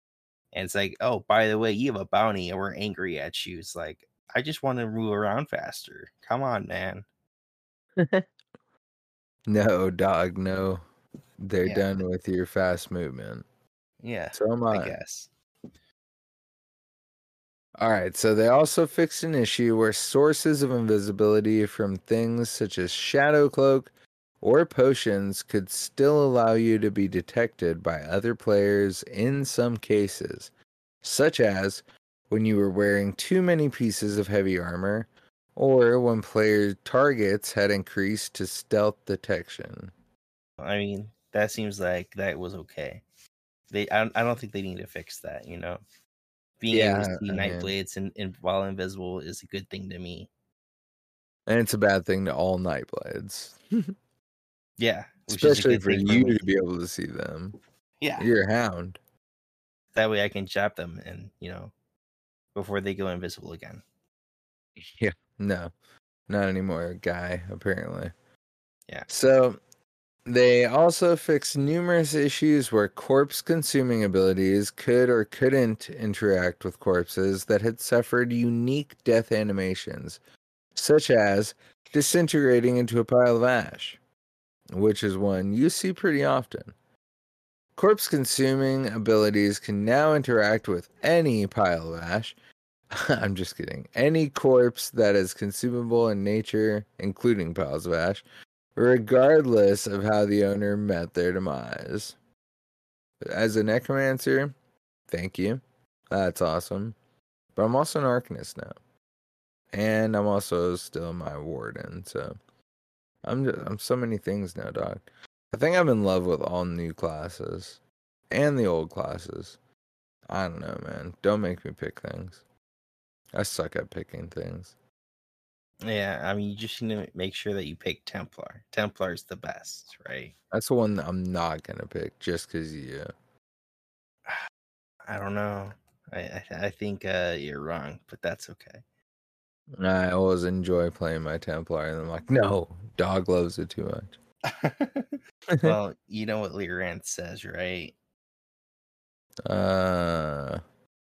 Look, we both agreed that her portrayal in the Blackwood chapter was not as exuberant. So Well, I think that's an imposter, so that wasn't Lyranth, all right? Lyranth didn't, bash necromancers or say flesh edge Schnox or tools for the dim-witted, so was that really Lyranth? Who knows? I guess we'll never find out at this point, possibly. Okay, so before we get into our classes, the last thing, they fixed an issue where a health desync could occur when you use some specific abilities in a specific combination very specifically. Dogged, do you have anything to add on this? Yes, I do, actually. And in a very specific sentence, structured in a specific way that is specifically specific. How specific of you? Yeah. Thank you. Thank you. All right, dog. So we've gone through these bug issues they've fixed. How about some of these class changes? Alrighty. Well, first up we have the Dragon Knight. And the first one is Burning Talons morph. And this morph's damage over time effect now will only apply to the target, similar to Acid Spray, to help the skill shine more in AoE situations where you are actively refreshing the skill.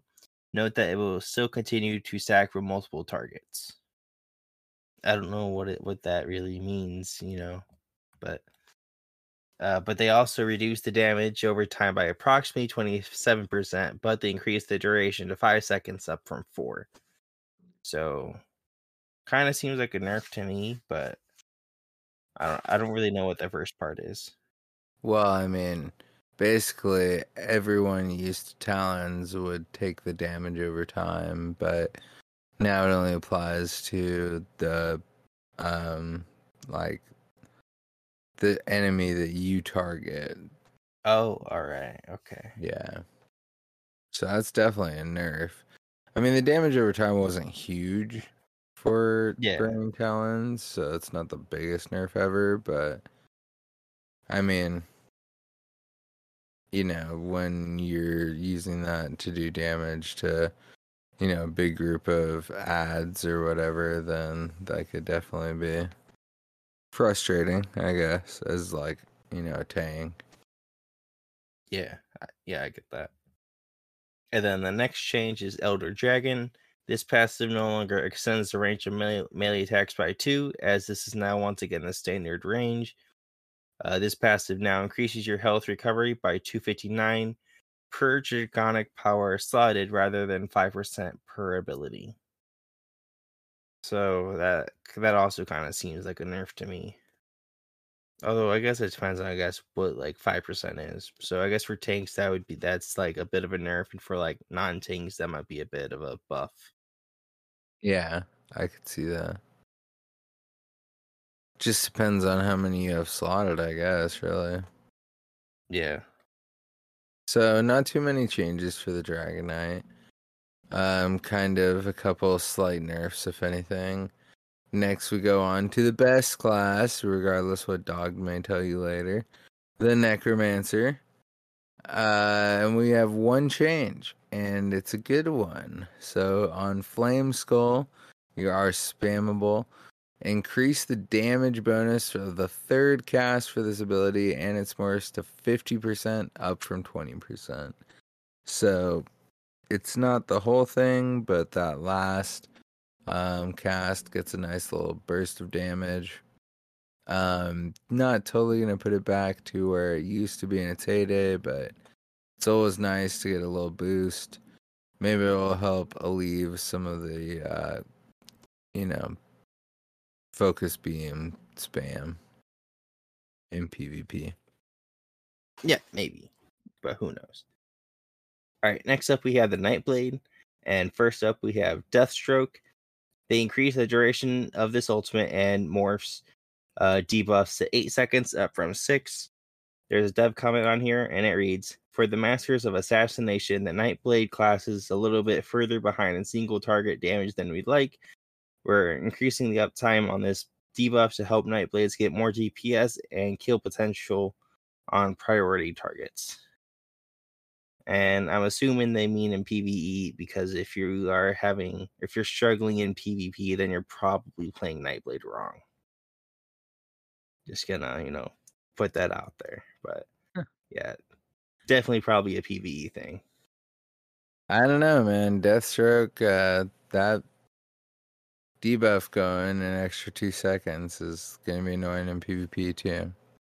I mean, you just purify it. So, Yeah, I guess. I mean, that's what I do whenever, someone tries to ink at me. I'm like, nope, purify, you're done. Well, I'm a Yeah. Templar, dog. Well, yeah, but, there's also Purge. Although when they, can incap you every 10 seconds, that's a bit of obnoxious. So, I guess Templar has the... I have room for Purge on my bar, okay. Yeah, I mean, I was just saying, Templar has the benefit of having the cheaper Purify, where you can, actually be able to purify 10 times in like a 1 minute, because Nightblade's Deathstroke is, super cheap. Well, the Warden, when you use the betting etch, it removes a debuff from you. So if you spam it enough, it might remove the right one. All right, well, I guess there's that. All right, next up we have a Path of Darkness. The effects from this ability and its morphs will now apply more consistently, rather than having different behaviors for line of sight rules across them. Isn't that the like ground AoE thing? Right? Path of Darkness, yes. How can you line of sight at ground AoE? You're either in it or you're not, right? I mean, I don't know. Okay. PvP is a complex thing, man. I guess you can't like do it around a tree and like it. Okay, I mean, I guess that makes sense. It's gonna But work better now. Okay. yeah, great. That's exactly what I want to hear for my Yeah. night blades that I just insulted on my first thing. Yes, exactly.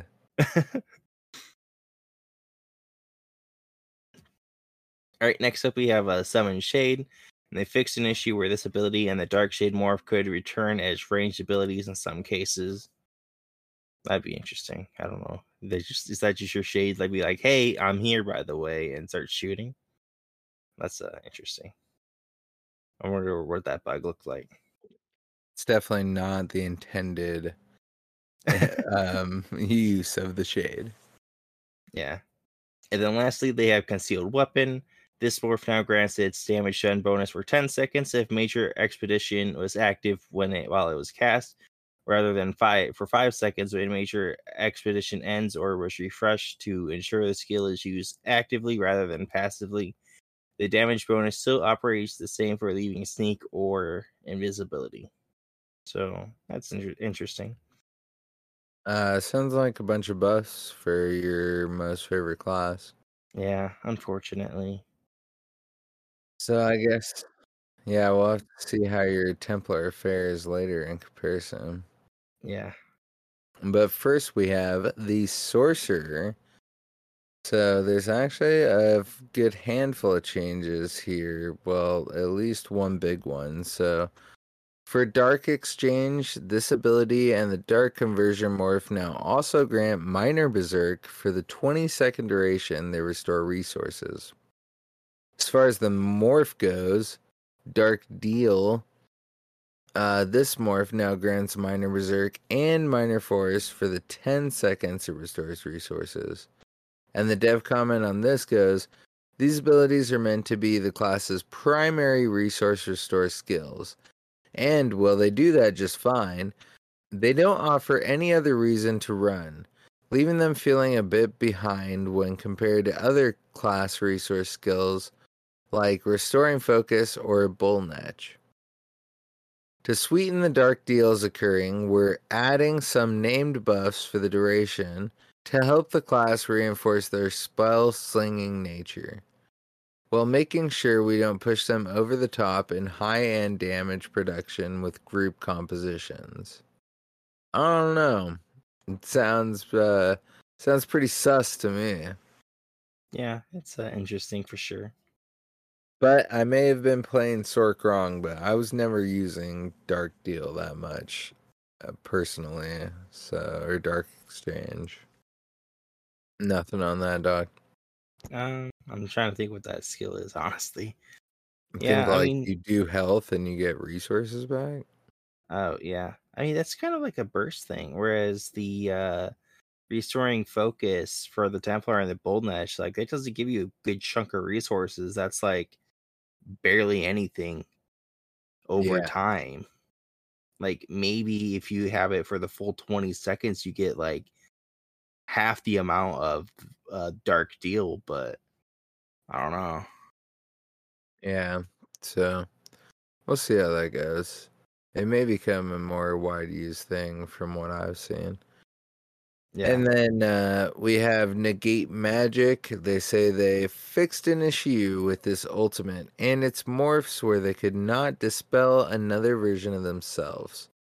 Previously, Negate Magic would only dispel Absorption Field or Suppression Field, but failed to dispel an enemy Negate Magic, or any permutation where the ultimate were of the same version.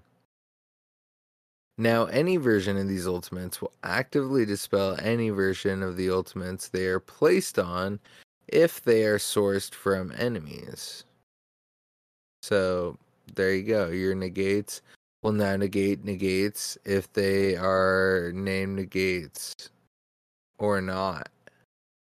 I don't I think I liked the old way better where you could just have like two bad negates on, or like you could have a good negate and a bad negate on top of each other, like no one can just negate or can do anything in that area. I mean, but isn't it technically the same thing? Or no, because now No, everyone no, can just do. Yeah, now whoever has the biggest negate wins, I guess. Is that Which it, or is it's it just the whoever. second negate wins? Yeah, it would be the second negate wins. So I guess whoever has the most negate wins. That You could know, actually. Oh well, the you can most negate the negates. negate. Yeah, Yeah, you can you negate can the negate negate. and negate and Negate, negate and negate. negate and negate. Yeah. Or maybe it will make people more wary of just throwing down their negates because someone could negate their negate. Yeah, I guess that's possible. Probably not though. They just chuck it down. I would. Yeah, well you do. Yeah. I don't play Spork often, so I just like, oh, negate, haha. I'm dead Negate. now. I did my thing. They also touched up the summon Storm Atronach, and they say that the synergy from this ultimate and its morphs, Charged Lightning, now grant Major Berserk for 10 seconds, up from 8. So big ol' 2 increase on that. Never minding that. It's Major Berserk. I'll take that all day. And they also increase the amount of targets the synergy will target to 12, up from 6. That is so cool. That is awesome. Yeah, the And whole 6 thing was a bit weird. yeah, it really was, especially for trial groups. Yeah. So there's a dev comment on this. So they say, since we've been slowly improving access to the highly coveted Major Berserk buff type, and then they have in parentheses, since we're pretty generous with Major Protection, and then they continue to say, we wanted to make sure this source stands out in the pack as a special case and reason to consider bringing a sorcerer or two to group compositions without making them feel mandatory. So I think that's actually pretty smart. Like, if they were trying to make sorcerers more viable, that's definitely a good option, good way to go. That's a good change in that sense. Not that I want them to be, more powerful, but I mean, that's definitely nice in PvE, I always like grabbing synergy from the summon Storm Atronach, Even when I'm on my healer, I'm like, I gotta grab it. And now so that it applies to everyone, I'm not like, haha, I'm a healer that does 10% more damage. Now it's like, haha, I'm a healer that does 10% more damage. And you guys all also do 10% more damage. so is am I crazy? I thought only one person could grab that before. Well, yeah, one person can grab it, but it used to apply to 6. Now it applies to 12. So when you would grab it for our group, it would apply to all of us. Yeah. But I'm talking like before the change. I would just always grab it because, I don't really play on my quote unquote healer that does damage. So Yeah, but yeah. so then it would only apply to 6, but that's still more than 4. I was more talking about like before the change, like before they changed it to 6. Okay, so it did only do 1 at one point. I'm not Yeah. tripping. Yeah, it did only do 1 at one point. Yeah. When did they change it to 6? I don't know, like last year maybe. It was Wow. it's a more recent change. Yeah, well, I'm sure we went over it in a patch notes that I did a Yeah. podcast on. You probably forgot about it, yeah. Yeah, I don't think I remember I that think you one. need to re-listen to our patch notes. Figure Yeah, out which one it was. that's probably a good idea. But in the meantime, I'll continue to talk about the sorcerer because we got one more point on them, and that's the summon volatile familiar morph. This morph's special active now only stuns on the second tick rather than the fourth and final ticks. To make the stun less volatile in nature and help reduce the passive feeling of the skill. To make up for this loss, we're increasing the chance of applying the charge status effect from the special active's damage to 5% per tick, up from 1%. Zap! Was that a good enough zap, dog? Are you satisfied? Yes. Yeah, I think that's good. You did a good job. Thank you. So the volatile familiar, it's the clanfear or the scamp, right? Yeah. It's the scamp because it's that morph. It's Oh, the okay, okay. scamp morph. So, yeah, wow. It only is gonna stun on the second tick now. Yeah. That's a bit But interesting. I never really used it for the stun. I only used it for the For the pet. damage. Yeah. Yeah. And its damage is gonna go up 5%, so Yeah. or no, it's a chance of applying the charge status. Okay. And it's a chance of applying the start. Oh my god. These words aren't even that hard. Yeah, it's not like capabilities, am I Yeah. right? I'm gonna have to edit this one paragraph for like a half hour. And its chance of applying the charge status effect went up like, 500%. Because, 1 to 5. So there you go. That's the whole thing. Yeah, I mean, good math. Good math. Why is he saying that? Because before you had bad math, so you got good math now. That's good. All right, well, dog, I'm glad that you're satisfied with the sorcerer explanation. How about we get to everyone's least favorite class, but for some reason, dog's favorite, the Templar. I believe you mean the best class, the Templar. That's what I heard. That's what everybody else heard. The best class Templar out of Bob's mouth, right? So, yeah. Of all our fans, I'm sure there's some Templar dog lovers out there. So, this is your moment. Yeah. You got more changes than the Necro, so. Yeah, because the Templar is just the better class. So, Or they just want to nerf the crap out of you. I guess we'll find out. yeah, I guess we'll find out. Starting with Focus Charge. This ability and its morphs now grant major protection for 4 seconds after reaching your target. And then Explosive Charge Morph. This morph now also extends the duration of major protection to 10 seconds. And there's dev comment here that reads, after the adjustments to Templar's damage to make sure they are more in line with other classes, we've seen them drop down in effectiveness in PvP situations in some areas rather than bloating out their damage again. We're trying to help enable them stay in the fray longer and keep up the pressure by adding some defensive bonus when they dive into foes, helping them go all in before needing to peel back and turtle up. So I like that change because, I feel like what they kind of said before, major protection, you get that everywhere.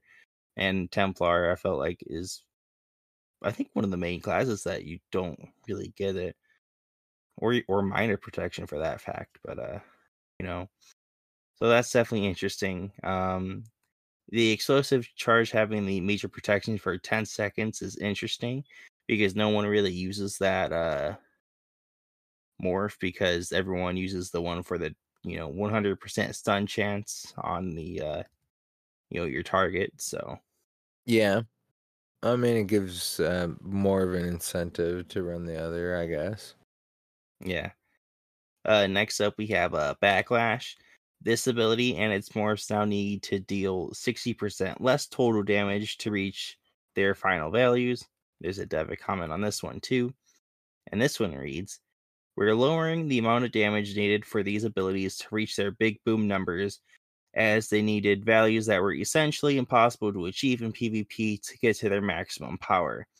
The damage required will still be challenging to reach in PvP environments, and in most cases where opponents are taking countermeasures to deny or mitigate the applier's pressure, the damage will not reach the maximum amount.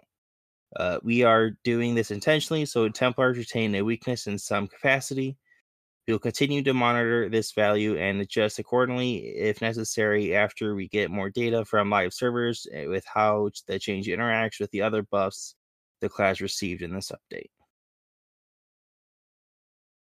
So this is interesting. I don't really use Backlash because I never really been a fan of it outside of like PvE.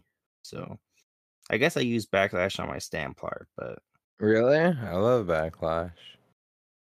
yeah. I mean, I don't like having something be reapplying every 6 seconds, especially when I couldn't bar swap for the longest time ever.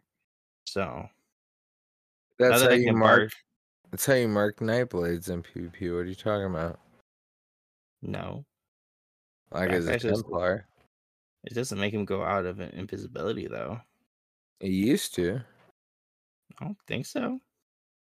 I swear, man. Like once you had Backlash, you're screwed as a Nightblade. Is I that mean, not a thing? maybe because it used to deal damage and that would bring you out of stealth, but Hmm. I don't know. I guess I'm tripping. all right.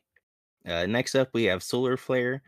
This ability and its morphs now also grant Sun Sphere for 5 seconds after casting, increases your damage done with class abilities by 5%. And then there's Solar Barrage, and this morph also extends duration to Sun Sphere to 20 seconds. So this is interesting, because it kind of like it gives incentivized to use Solar Flare as a spammable, as like a range spammable, or just having it on your bar to like use it to attack and then go in with your newly buffed focus charge. Definitely excited to have this though for my PvE Templar build. So What? Just the rune focus, or just all of these buffs they decided to give you? yeah, the Sun Sphere bonus damage for class abilities. Yeah, so, that's important. All right, and the last change for the Templar, and this is a pretty big change, is Rune Focus. This ability and its morphs now heal you for 2% of your max health every second they are active, rather than 4.5% of your max health while you are standing in the rune. And then they increase the healing effect by 200% while you are standing in the rune, resulting in a 33.3% increase overall while in the rune. And then they fixed an issue where the heal from these abilities was not properly considered a restoring light heal. And they also fixed an issue where these abilities were not considered as healing abilities in some cases. And then there's also a dev comment here that reads, after the changes to these abilities grant them healing, we've seen a slight improvement in their ability to defend their sanctified grounds, but we're noticing the class really suffers in the majority of content with mobility.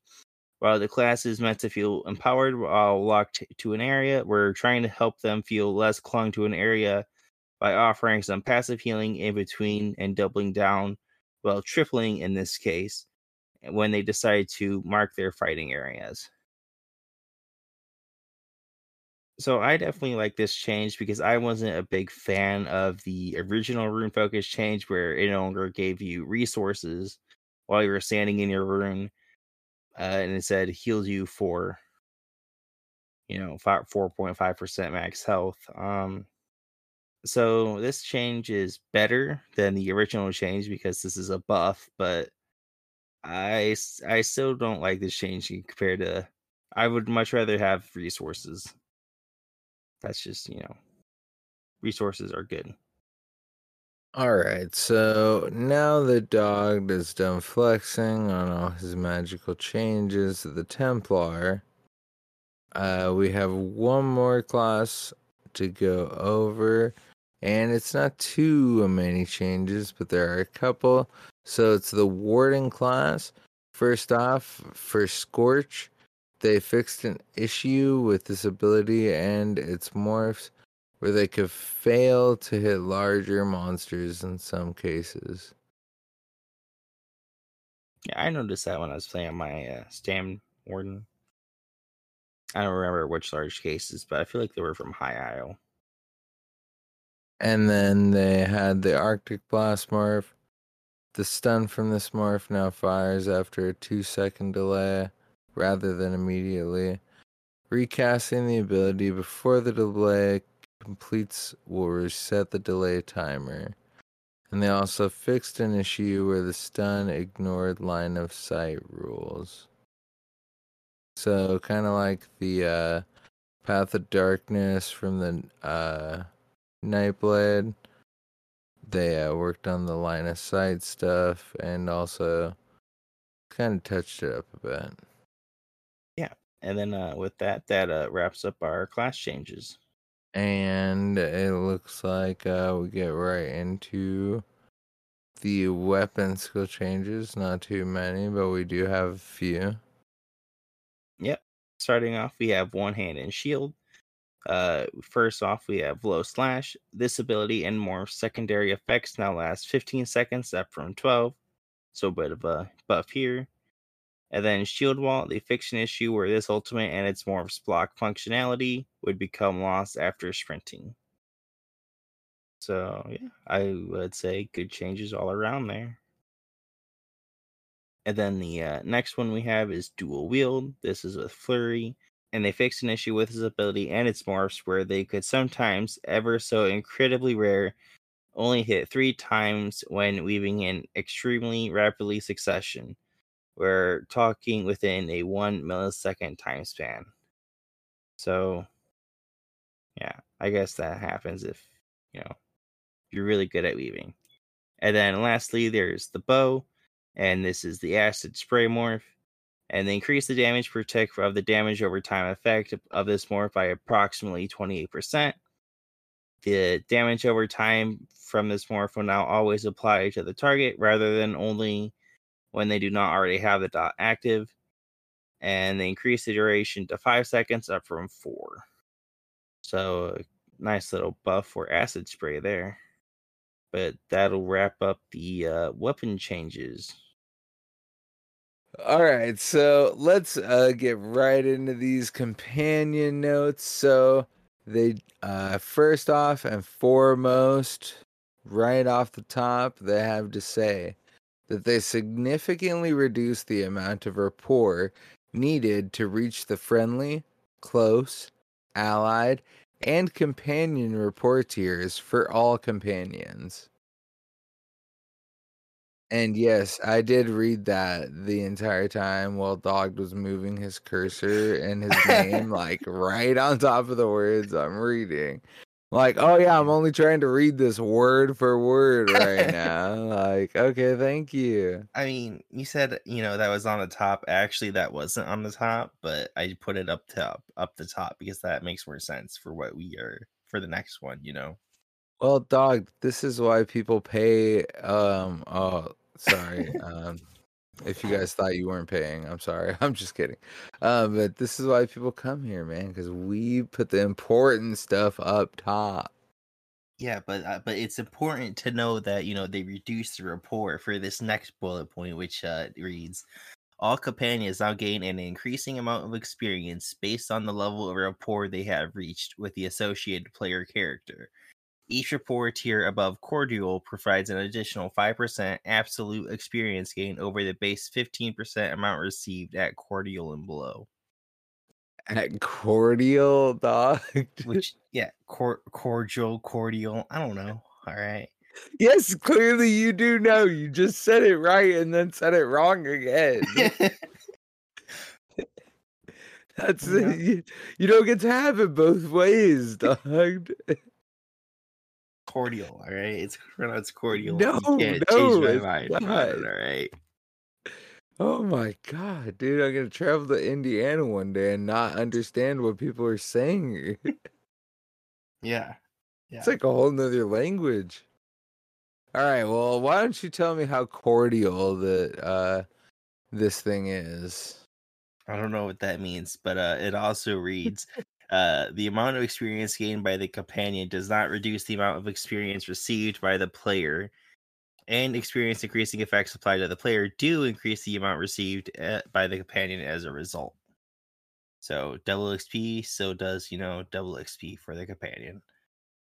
Well, I was gonna say that you don't know how, or you don't understand or know what I was saying because cordial is not actually a word, but then you just start talking too fast, and clearly I didn't have the wherewithal to even say it 5 seconds after the fact. So, I guess But I got it out there. Okay, I got it out there. I guess. But yeah, like this is good news. Companions are a bit ridiculous. Especially trying to level up to level 20. And it sounds like I got Isabel recently. And she's now level 11, I think. Wait, so Uh, you're telling me that this whole time that we've been doing Skyreach with me having Sharp as Night, if I had had my rapport up, then he would be getting way better experience. yeah, but don't worry, mine hasn't been up either. I Okay. missed that first part, or no, I missed the whole experience gathering part. I only remembered the rapport part until now. So the next thing that I'm gonna do when I play ESO on PC is increase The rapport, Isabel's rapport. Yeah, 100%, 1,000%, 10,000%. actually, 5% times 3, or Well, that's 5% just over 50%. it's just how Because much that's you're the amount gonna of do. experience. Yeah. Oh my god, dude, this is why we've had to record 3 nights of the patch notes because we just ramble so much. I think that's your fault. Well, it makes for good podcasting. Yeah. You take 50% of the blame. I take 10% of the blame. That leaves random 40% of unknown blame. That also makes for good podcasting in dogs' worlds. And we're all just living in dogs' worlds, so there you go. I'm pretty sure on night 1 you said something about math and how you weren't good at it. So, this is a Well, callback of my earlier Patriot this high school episode. math, what are you gonna do with it? Yeah, a callback, of earlier this episode, which was like 3 nights ago for us. But yeah, To this episode or the other one? This this one? episode. Yeah, no, Yeah. it's been a while. It's been a journey. It has been. But there's still more companion stuff. The journey is completing. So you better talk about the companions while you can.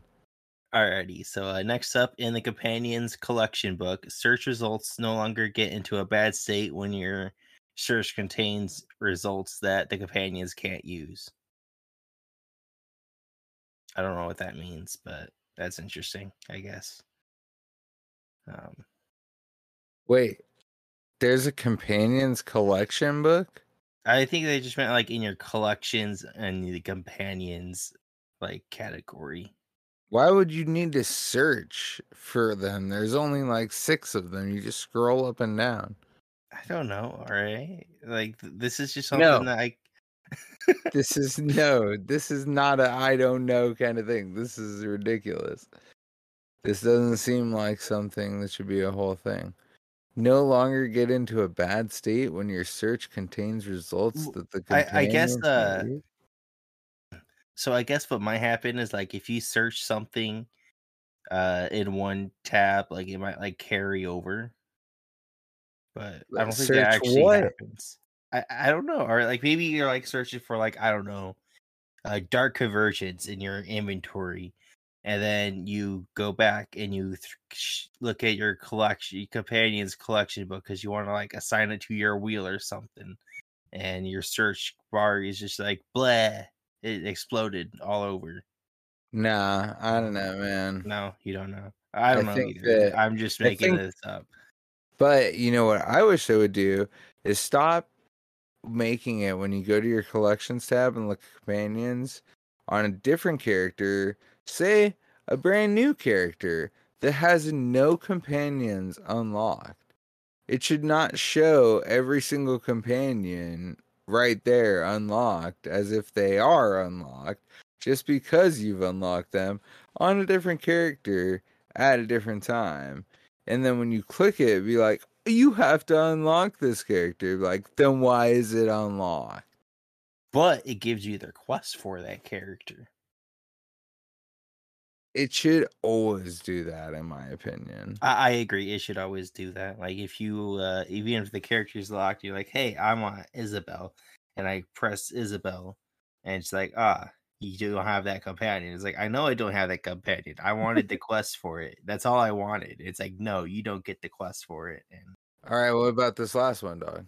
all right, so you have Bastion, searing weapons. They fixed an issue where searing weapons could stack with itself if Bastion was given enough cooldown reduction. So that's actually, pretty good because there's that one set where it reduces companions, cooldowns by 50%.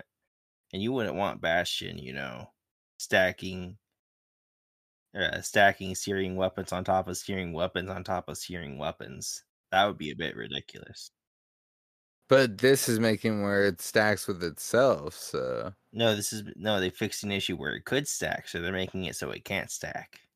oh. Yeah. Well, I mean, yeah, you would want him doing that. That's OP. Yeah, that's the problem. You don't want it to be OP. Well, I mean, Bastion's not fighting you, bro. He's not in PvP. Calm down. I mean, you don't know that. Yeah, I do. What does that mean? Yes, I do. Dog's going the wild in RuneScape out here. He's got a red marker over him in Aincrad. Like, come on, dude. You player killing out there in Tamriel? All right, bro. Outside Cyrodiil, huh? No, I'm pretty sure when you accept duels, you also fight their companions too. I'm pretty sure that's not a thing at all. Yeah, that's definitely not a thing. But I wish it would. Imagine that was like an option. Like if you both have a companion, like companion duel. Oh my god. Zoss, you're welcome. We're just dropping ideas for you. Like I won't even just take it. Just take it. We won't even get mad. Like we'll just like totally lay claim to it. Like we did it first and we called it. But go ahead, please just do it. That would be crazy. that'd actually be pretty cool. Companion versus companion. Find out who has No. the better companion. Not like companion versus companion. Like you, if you and a person both have a companion, you could duel each other with your companions out. Oh yeah, but companion versus companion too. Find out whose companion is better.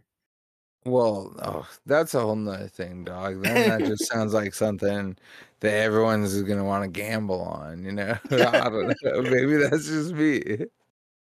I'm just thinking, I could probably build a pretty badass companion that's gonna win me, like 10 million gold in the arena. That's all I'm saying.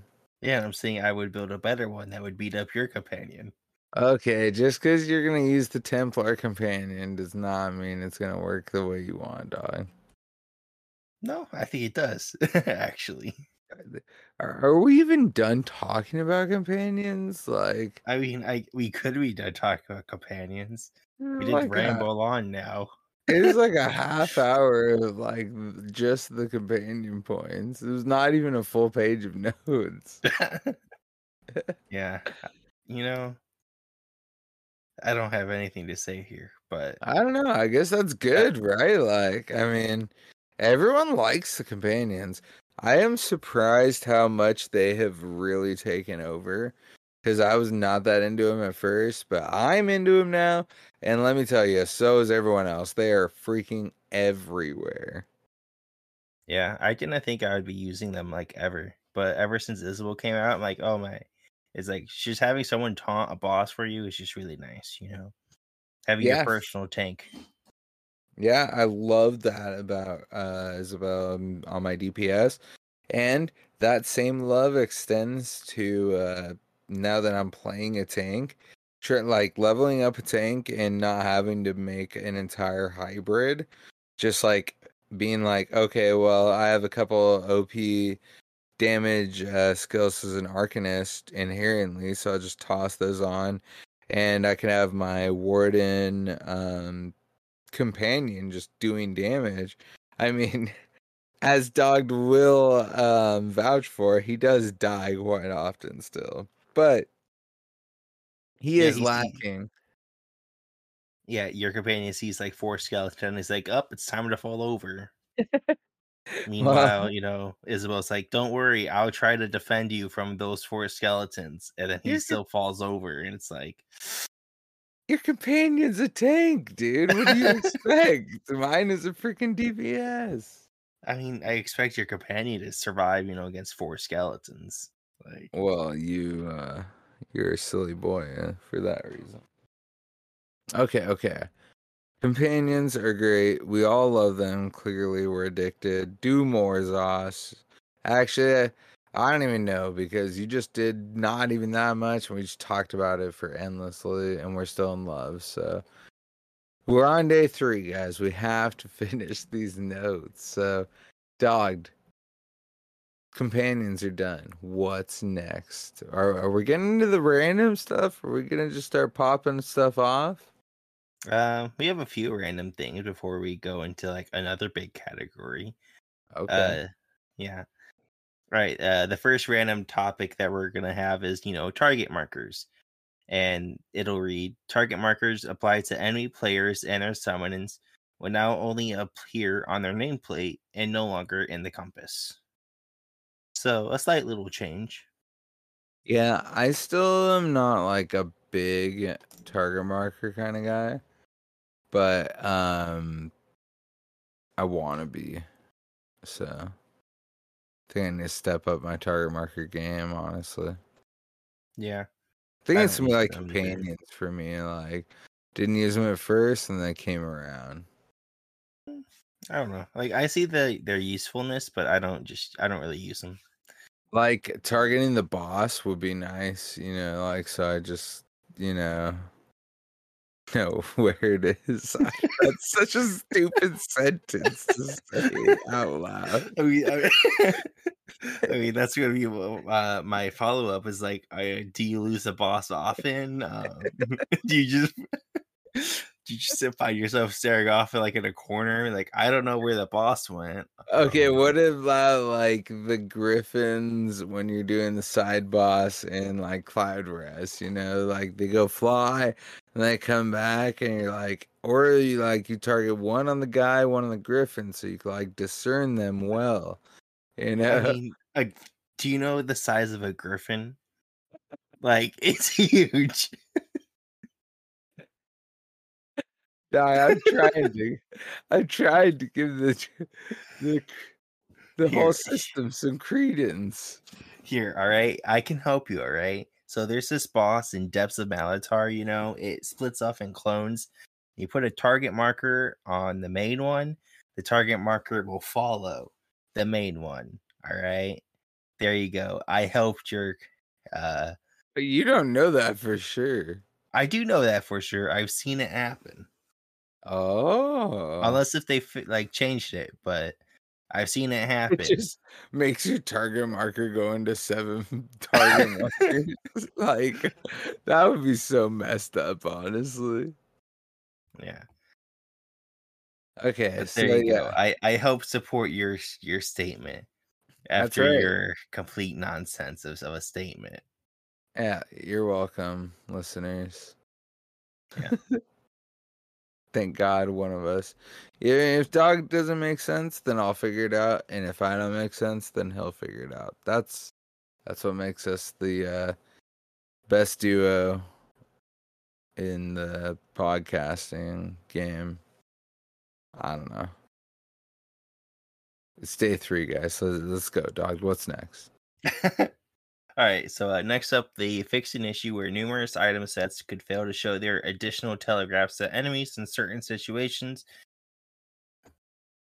This includes the following: Auroran's Thunder, Frozen Watcher, Lady Melodica, Leeching Plate, Plague Singer, Celatrex, Thurvikin, Dark Convergence, and Whirl of the Depths.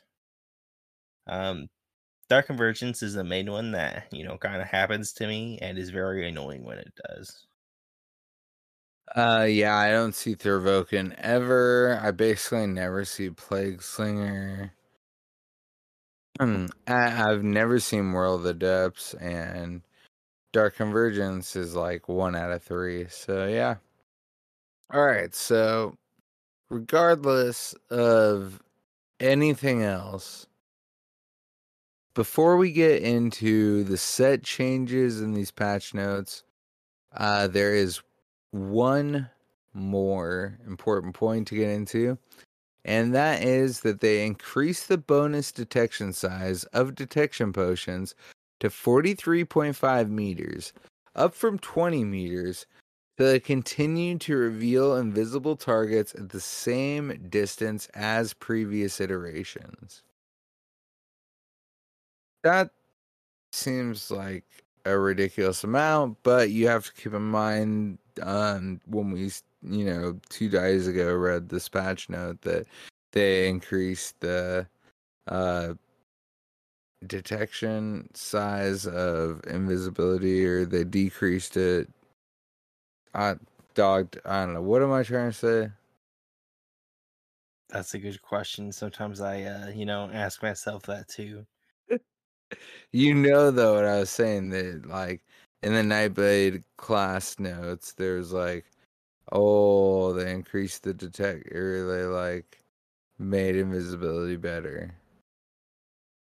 And I was like, oh man, Nightblade's gonna be better. And you're like, yeah, I hate them. See, that sounds familiar, but I'm looking back and I'm not finding that, so this is awkward. Oh no, it's right here. All right. Legend. Yeah. Me. So yeah, probably, yeah. Yeah, plus also, using a detect pot. I don't know what else you can do, but like that has like a 40-second cooldown or something, so having it be a huge radius to me makes sense. Yeah, that's definitely a good point. I mean, especially for the pot, And the detect, it doesn't last like the entire cooldown. Yeah, Right. I probably only last like 6 seconds or something. Yeah, so it's not a big thing. It's just like if they save it for the right time and against you as a Nightblade, and then you think you're gonna get away and they pop it, then that's gonna cause you some trouble for sure. But there's ways to get out of that as well. Nightblades never need to freak out. No, not until they're dead.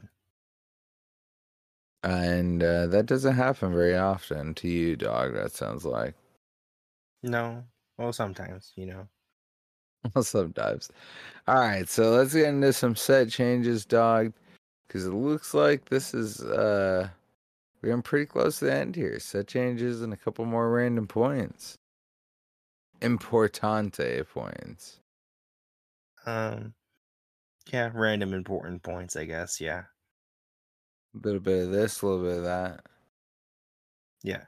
So as far as set changes go, first up we have ability altering weapons, frenzy, momentum, and spectral cloak.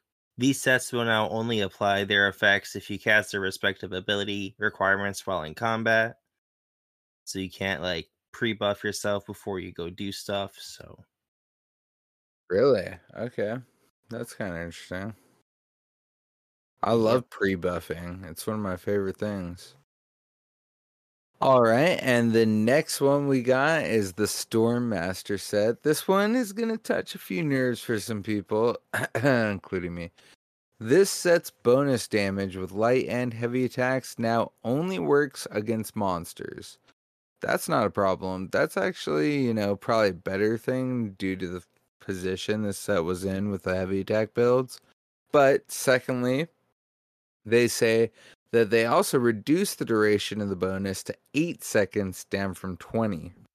That's actually, and my Patriot High School math, as Doug pointed out, is not the best in the world, but that's a huge decrease. I mean, that's more than 50%. So, but they also reduce the cooldown to 5 seconds down from 10. So, does that mitigate some time? I don't know. We already decided that I suck at math. So, dog, what do you think, man? Like, is it going to level out, or is it time to move on? I mean, I don't use that set, so Dog yeah. doesn't use it. But He hates it. mean, is I I use I use Silks of the Noble Duelist and Undaunted something. so you're But liking Silks of the Noble Duelist more now because of the melee range increase. I mean, I play Templar, so that had nothing really to do with it. So Dog, you're no help at all. You know that, right? yeah, I mean, but so I don't really use this set, but I will say this this is definitely a nerf for it because you used to have 10 seconds to score your crit damage. So and being able to reapply that buff, whereas now you only have 3%. Whereas now you only have like 3 extra seconds to reapply your crit damage, which I mean is pretty lenient, but well, for the people that still use, you know, Stormmaster, the nerf to it isn't that big of a deal because it just applies, cooldowns and stuff. But yeah. And that's that. So what about Mara's Balm, dog?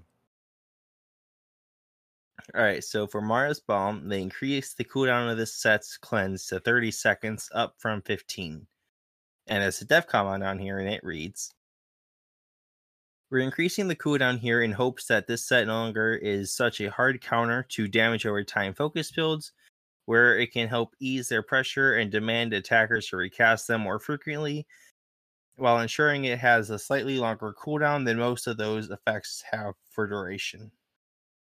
So this actually makes a lot of sense, because most dots last for at least 20 seconds. So entropy and like every other single target dot, except for Vampire's Bane, because one more lasts for like 30 seconds, which is insane. But yeah, so it makes sense. And then we've got Plague Break. This set now will only attempt to apply itself to enemy players rather than any enemy. Note that the explosion can still damage and be amplified by nearby non-players. So the dev comment in this reads that this change was made to correct a behavior we've been seeing in PvP areas where you could apply this set to entities such as pets or guards that lacked critical knowledge of how to counterplay the mechanics introduced. This also hits the truly creative uses of the set in PvE, where we have seen humorous videos that wipe out entire dungeons with relative ease. Which, while we appreciated the ingenuity, it was slightly overperforming. And I gotta say, I cannot believe the dog didn't do that once, and I'm almost pretty disappointed that he didn't. And because of it, that's it. You don't even get to comment on it, dog. Just move on, dude. Well, I'm going to comment on it anyways. So No, you didn't do it, bro, and I'm disappointed. I wanted to see it. I mean, I didn't use it in dungeons, but I did use it in like, Overland.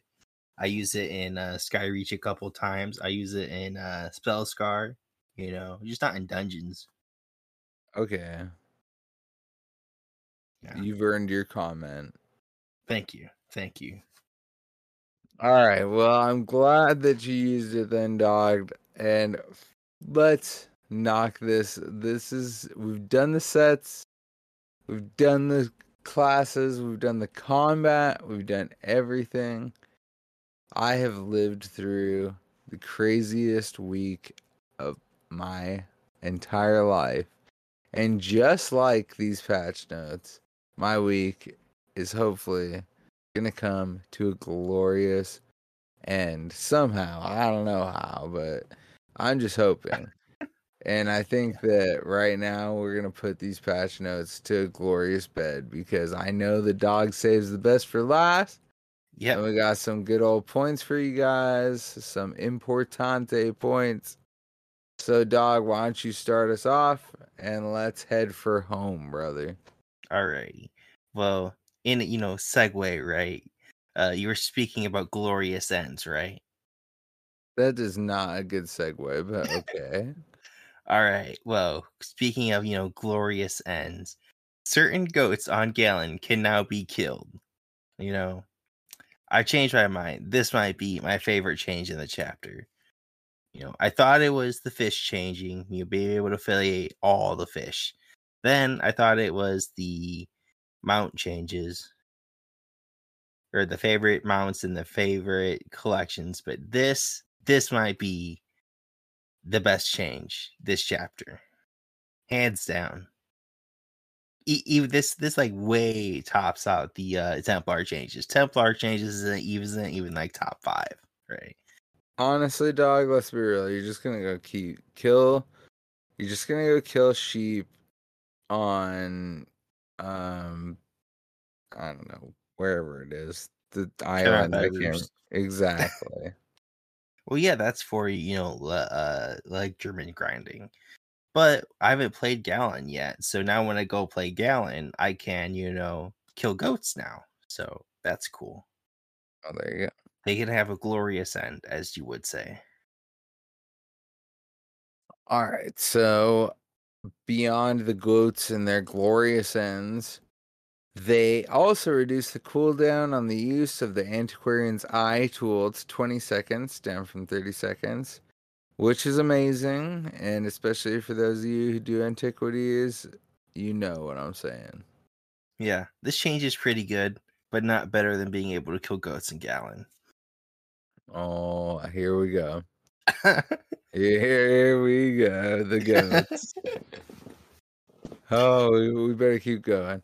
Don't worry, right. I think I only bring up the goats like 2 more times for the rest of the episode, all right? This is feeling like the newest Thor movie all over again. Space goats. Here we go. You don't get to talk now for the big one. I'm doing Tales of Tribute. So Tales of Tribute. Yes, there's some points on this. And the first one is the Expert and Grandmaster tier Tribute NPCs are now a bit smarter. And they always get smarter. That's that. I mean, you're not even wrong because they're like literally every update. So that's kind of scary. Eventually, they're just gonna play Elder Scrolls for you. Second, they already do. They play the Elder Scrolls card game. They don't play it for you though, dog. Okay, but they play against you, dog. No, not. Okay, so the second point. The tribute board now has tokens to indicate how many patron uses you have available. That's dope. That's dope. Thirdly, the XP will now be awarded to match-made tribute matches after the first win of the day. So go out, get those dubs. One a day keeps the doctor away. Nextly, Bragas now offers an option to play a standard match against him to receive tutorial quest progress. And that's scary because Bragas, he's a dueler right there. He's a Yu-Gi-Oh! Master. If you guys sit down with him, he'll pull out the Millennium puzzle or whatever the thing and evolve. So you better be careful of that. I thought you were about to say he's gonna pull out the Millennium Falcon. I was like, what? Oh yeah, you thought, bruh. You thought, yeah. And you got fooled. You're confused, but then you took a sharp right turn into Yu-Gi-Oh! Sure. Yeah. Still remember the theme song. I guess it was before your time. Whatever. I still got my deck. Anyways, new clues to upgrade cards in the Almalexia patron deck can be discovered in tribute reward purses. How fantastic. And then, almost lastly, certainly not leastly, new tapestry furnishings of Hand of Almalexia and Mercy Mother Elite can now be discovered in tribute reward purses. Wow. That's exactly what these people need. They need to be able to earn more things, you know. People who are playing this game dedicatedly, they should be showered in gifts. Not just Elder Scrolls, but Tales to Tribute, Tales of Tribute. It's true. Lastly, for sure, is that a new item that grants credit toward the Card Conjurer achievement can be discovered in Tribute Reward Purse. Wow. These Tribute Reward Purses are starting to sound like something I need to go get, dogged. Yeah, you should probably play some Tales of Tribute. No. Okay, well, then I guess you can be jealous.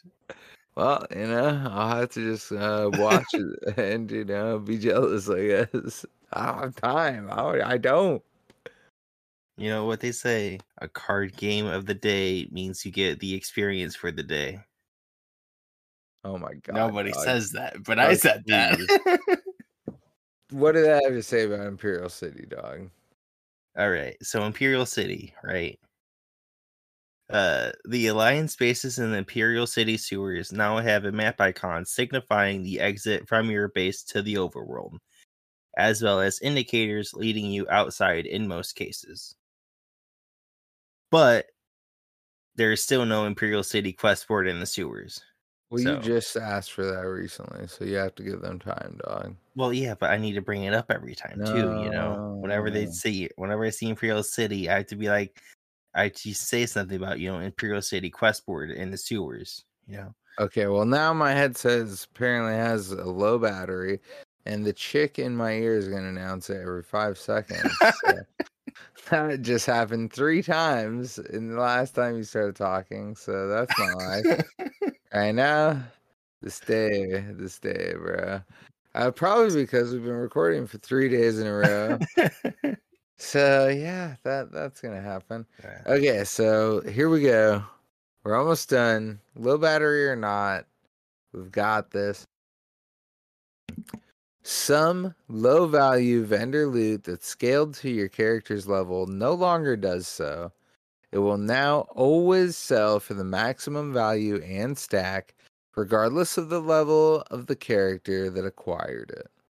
This will not affect the items currently in your inventory, only newly dropped items.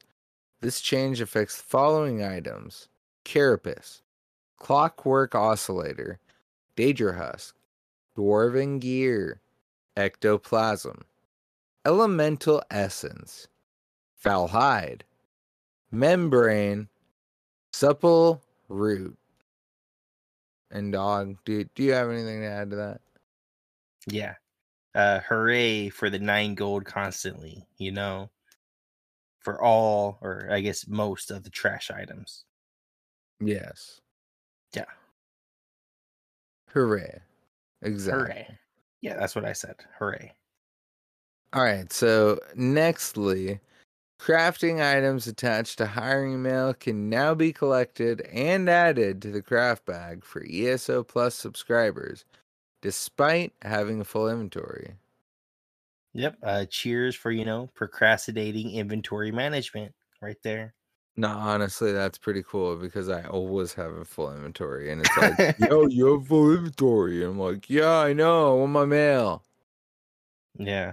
When you have a full inventory and you look at your mail and you have the add-on, whatever it's called, Lazy Ret Crafter, sometimes it just crashes you because it's like, I'm trying to accept all your mail, but it's not working. And it's like, you've been locked out for spamming. It's like, thank you, add-on. You weren't very helpful in that instance, but you did your best.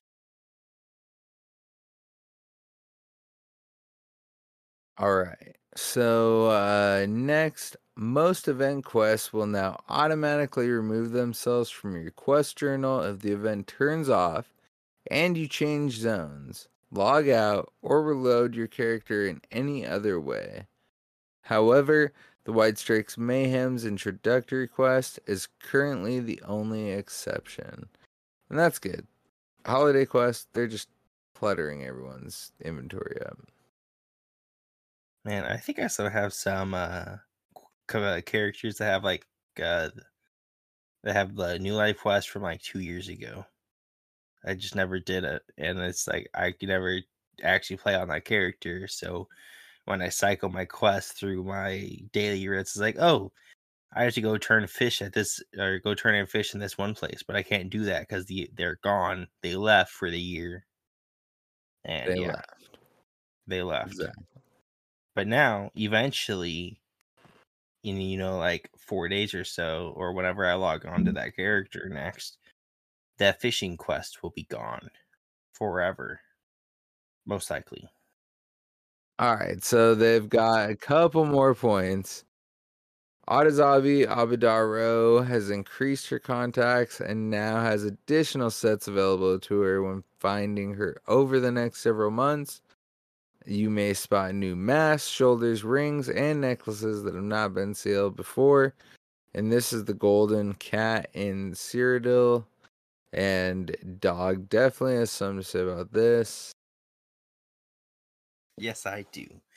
I wonder if this will mean that the golden for the next mid-year mayhem will have like all the new PvP sets and the Imperial City District monster sets that you can just like buy up. I hope so. Yeah. But I doubt it at this point. I mean, yeah, I mean, getting Plague Break at this point is kind of useless because, well, we talked about how Plague Break is no longer useful in PvE, which is really sad. But all right, why don't you tackle this next one then, Dog? alrighty. So they greatly increase the drop chance for collectible fragments found in public dungeons if it is your first fragment acquisition in that dungeon for the day. Public dungeon of the day. So maybe I'll farm some of the things that I don't have yet. Who am I kidding? Probably not. So basically, they increase your drop chance of the first thing of the day. Yeah, for like the public dungeon, random, whatever. I'm sorry, but that's. I mean, that's just like, what? Why? Just don't even do it. If you're not just going to increase it at all times, then just don't even do it. Some of these things, like the target dummies, it takes like 100 pieces. Okay. So what? That's 100. Even if I go like, oh, I'll just get the first one because it's the increased one a day. That's a third of a year. Like, that's, I don't know. I don't like how low those drops have been in the first place. Even when it's like get 10 pieces and put some together, sometimes you could be just grinding for so long.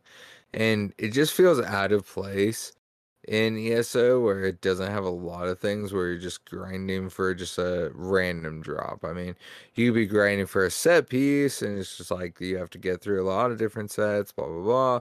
They didn't used to have a collection system, so it was different, blah, blah, blah.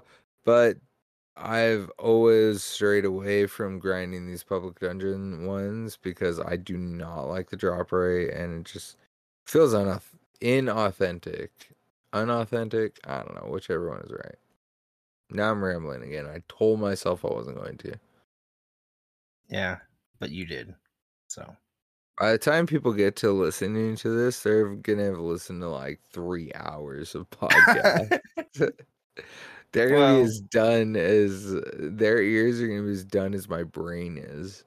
But it's all about the commentary. Or if you're that one guy from Dragonstar Arena, the commentary. How do every time I look at the notes, they keep getting longer, okay? Stop adding things, dude. I keep thinking we're getting close to the end. It keeps getting further away. Well, we're talking enough. You don't need to write more stuff. But they're updates. There can't possibly be updates at this point. I added 3 words, all right? Okay. Well, then we're clearly at this next one, so. Mages and Fighters Guild introductory quests are more consistently available across appropriate locations. So does that mean like the one where it's like, oh, Sees All Colors wants you to go run around with Merrick and the other girl? Or is that like, oh, I want to join the Mages Guild and here you go, now you're in it? Because I just went to the new locations, guild halls, and Shimmerine's guild halls, and there was no one there to talk to, and there always used to be my entire gaming time in ESO, so I want answers. Where's Shimmerine? Shimmerine is this first city that you spawn into in Somerset. I don't remember Shimmerine being in that there, but no, you're right. No, no. Oh, I know I am. No, I know. I'm pretty sure it's in Alinor. No. Yeah, it is. It's in Alinor. It's Okay, 100% yeah, in there are Alinor. some in Alinor, but there are also in Shimmerine. They're always right there. They're standing outside the thing. You run right in to the left, mages. Down the stairs, boom, right, Fighters Guild. Every time for 3-4 I don't years. think so. Nope, don't think so. Think Okay, you're I'm misremembering. The next thing they did, a room to spare. The housing introductory quest is more consistently available. Oh yeah, I bet it is. Just like the Shimmerine freaking homie out there handing out Fighters Guild stuff. Oh, I'm putting a fire staff in my mouth right now. I can't do it, dog. I can't do today anymore, bro. Please tell me about the Thieves Guild. Please let it be something good. Please let it be something magical. I cannot do this live. All right. Thieves Guild and Dark Brotherhood introductory quests now require that you be at least level 5 and, of course, own that content. These quests are still available at any level within their respective zones, Hughesbane and Gold Coast. And after that, the Skyreach Catacombs, they fixed an issue with the Ancient Chest event in the Craglorn's Skyreach Catacombs, where killing the skeletal ads last would cause the event to stall. So me and Doug experienced this on a frequent basis, I guess you would say, depending on what your definition of frequent is, and the fact that we probably don't play that much. But we experience it, and we've experienced it working in the last few days every time. So there you go. That's great. And that's it. Dogged. That's it. I don't know. I think I can make a little callback. All right. All right. I leveled up like a lot of Templars, like a ridiculous amount of Templars. All right. And you know what? The Mages and Fighters Guild, I never remember them being in Jimrine, but I do remember them being in Alinor. All right. And I have like 15 Templars to prove it. All right. What's your excuse, huh? You have 4 necromancers. Yeah, that's nothing. I know they were there, dude. No, I know they weren't. exactly No, where they no, stand. no, you're wrong. I hope so badly that of all the people that blow my mind that listen to this podcast, I'm like, oh man, look at it. We just get all these downloads and people just want to listen to us ramble on about random things. I just hope there's one person that knows exactly what I'm talking about, and they come and speak up and they tell you how wrong you are, dog. You know, Yeah. I've had a rough year, I've had a rough month. I threw up all day on my birthday on Sunday. And that will turn my whole life around if someone could just prove to me that the Shimmerine freaking Somerset freaking people were always there. That's all I want in life. And that's it. No more. This is it. Last freaking point of the whole thing. Go ahead, dog. Read it, man. What is the last point? What did you save for last entirely in this godforsaken 3-day patch notes extravaganza? I hope it's good. All right. Well, so you see, right? For the Skyreach Catacombs, right? You can now get the loot, and I've always wanted my loot, even though it's junk, and I still want my junk. Oh wait, we already did that. So, anyways, they also added a post-quest copy of the Skyon book near every portal to the Vampire Quest instance. You must have completed the quest Scion of the Blood Matron. The Blood Matron. Yep. Yep. I purposely did that. This is my, oh yeah. Yeah, I bet you did. That's why I This is my life. Scion of the Blood Matron in order to see this book. Whew. So that's like, you know, the vampire quest. This is what patch notes 3 days and this long patch notes does to our brain. Everyone, you can put F's in the chat for Gina Bruno because she has clearly lost her mind in the amount of years she's had to deal with this many patch notes. We pray for her sanity and our own as well, which has clearly been lost to Shay Gorath and Jiglog. And yeah, you know what? You guys, like, if you still want to find us at this point, I mean, I guess we'll tell you. All right. Well, you can find us on Twitter of the @Red Diamond Cast. You can find us on Facebook of the Red Diamond Courier. And you can find us in our ESO PC or Xbox Guild of Heirs the Red Diamond, which you can join on Robots Radio Discord, found on robotsradio.net. And you can find me, hopefully sipping a pina colada beachside after editing a 4-hour patch notes episode. Nah, I'm just kidding. But, you know, check out our patch notes for links to all our good stuff. Checked out Dogged at DoggedBark24 on pretty much anywhere you could possibly want to do that. And me at Bob_Chinsky at anywhere you could possibly want to do that. Honestly, just a quick shout out on the way out with the music playing. Thank you guys for sticking around. This was really a rough week just in life for me, and getting to come podcast. Although even just doing that was rough, it's been a nice escape for me.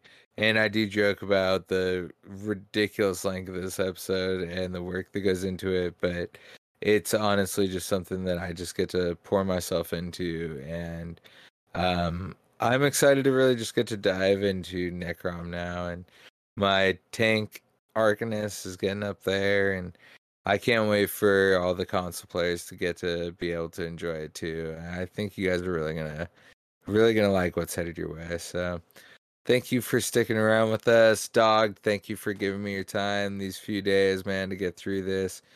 Glad we made it here one way or the other on the other side now. And yeah, I guess we'll talk to you guys here soon. Maybe even next week. I mean, you never know. So enjoy Necrom, everyone. And we'll see you on the other side. Have a good weekend. I don't know, whatever time it is in your life. And who knows, maybe we'll be able to say that, you know, the Mages Guild and Fighters Guild will be in Shimmerine, or it never was, because it never was. Or they are now, but they were. They never were, alright? But yeah, see ya.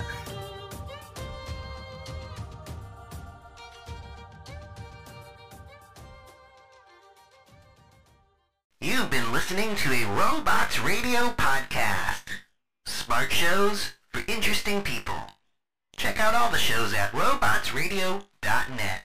Do you love the Witcher series and are interested in learning more about the world and the history and the monsters and the characters of The Witcher? Well, this is Robots from shows like the Fallout Lorecast and the Elder Scrolls Lorecast and the Mass Effect Lorecast. And me and my buddy Toasty are now doing The Witcher Lorecast. It's available on whatever podcatcher you're listening to this on right now.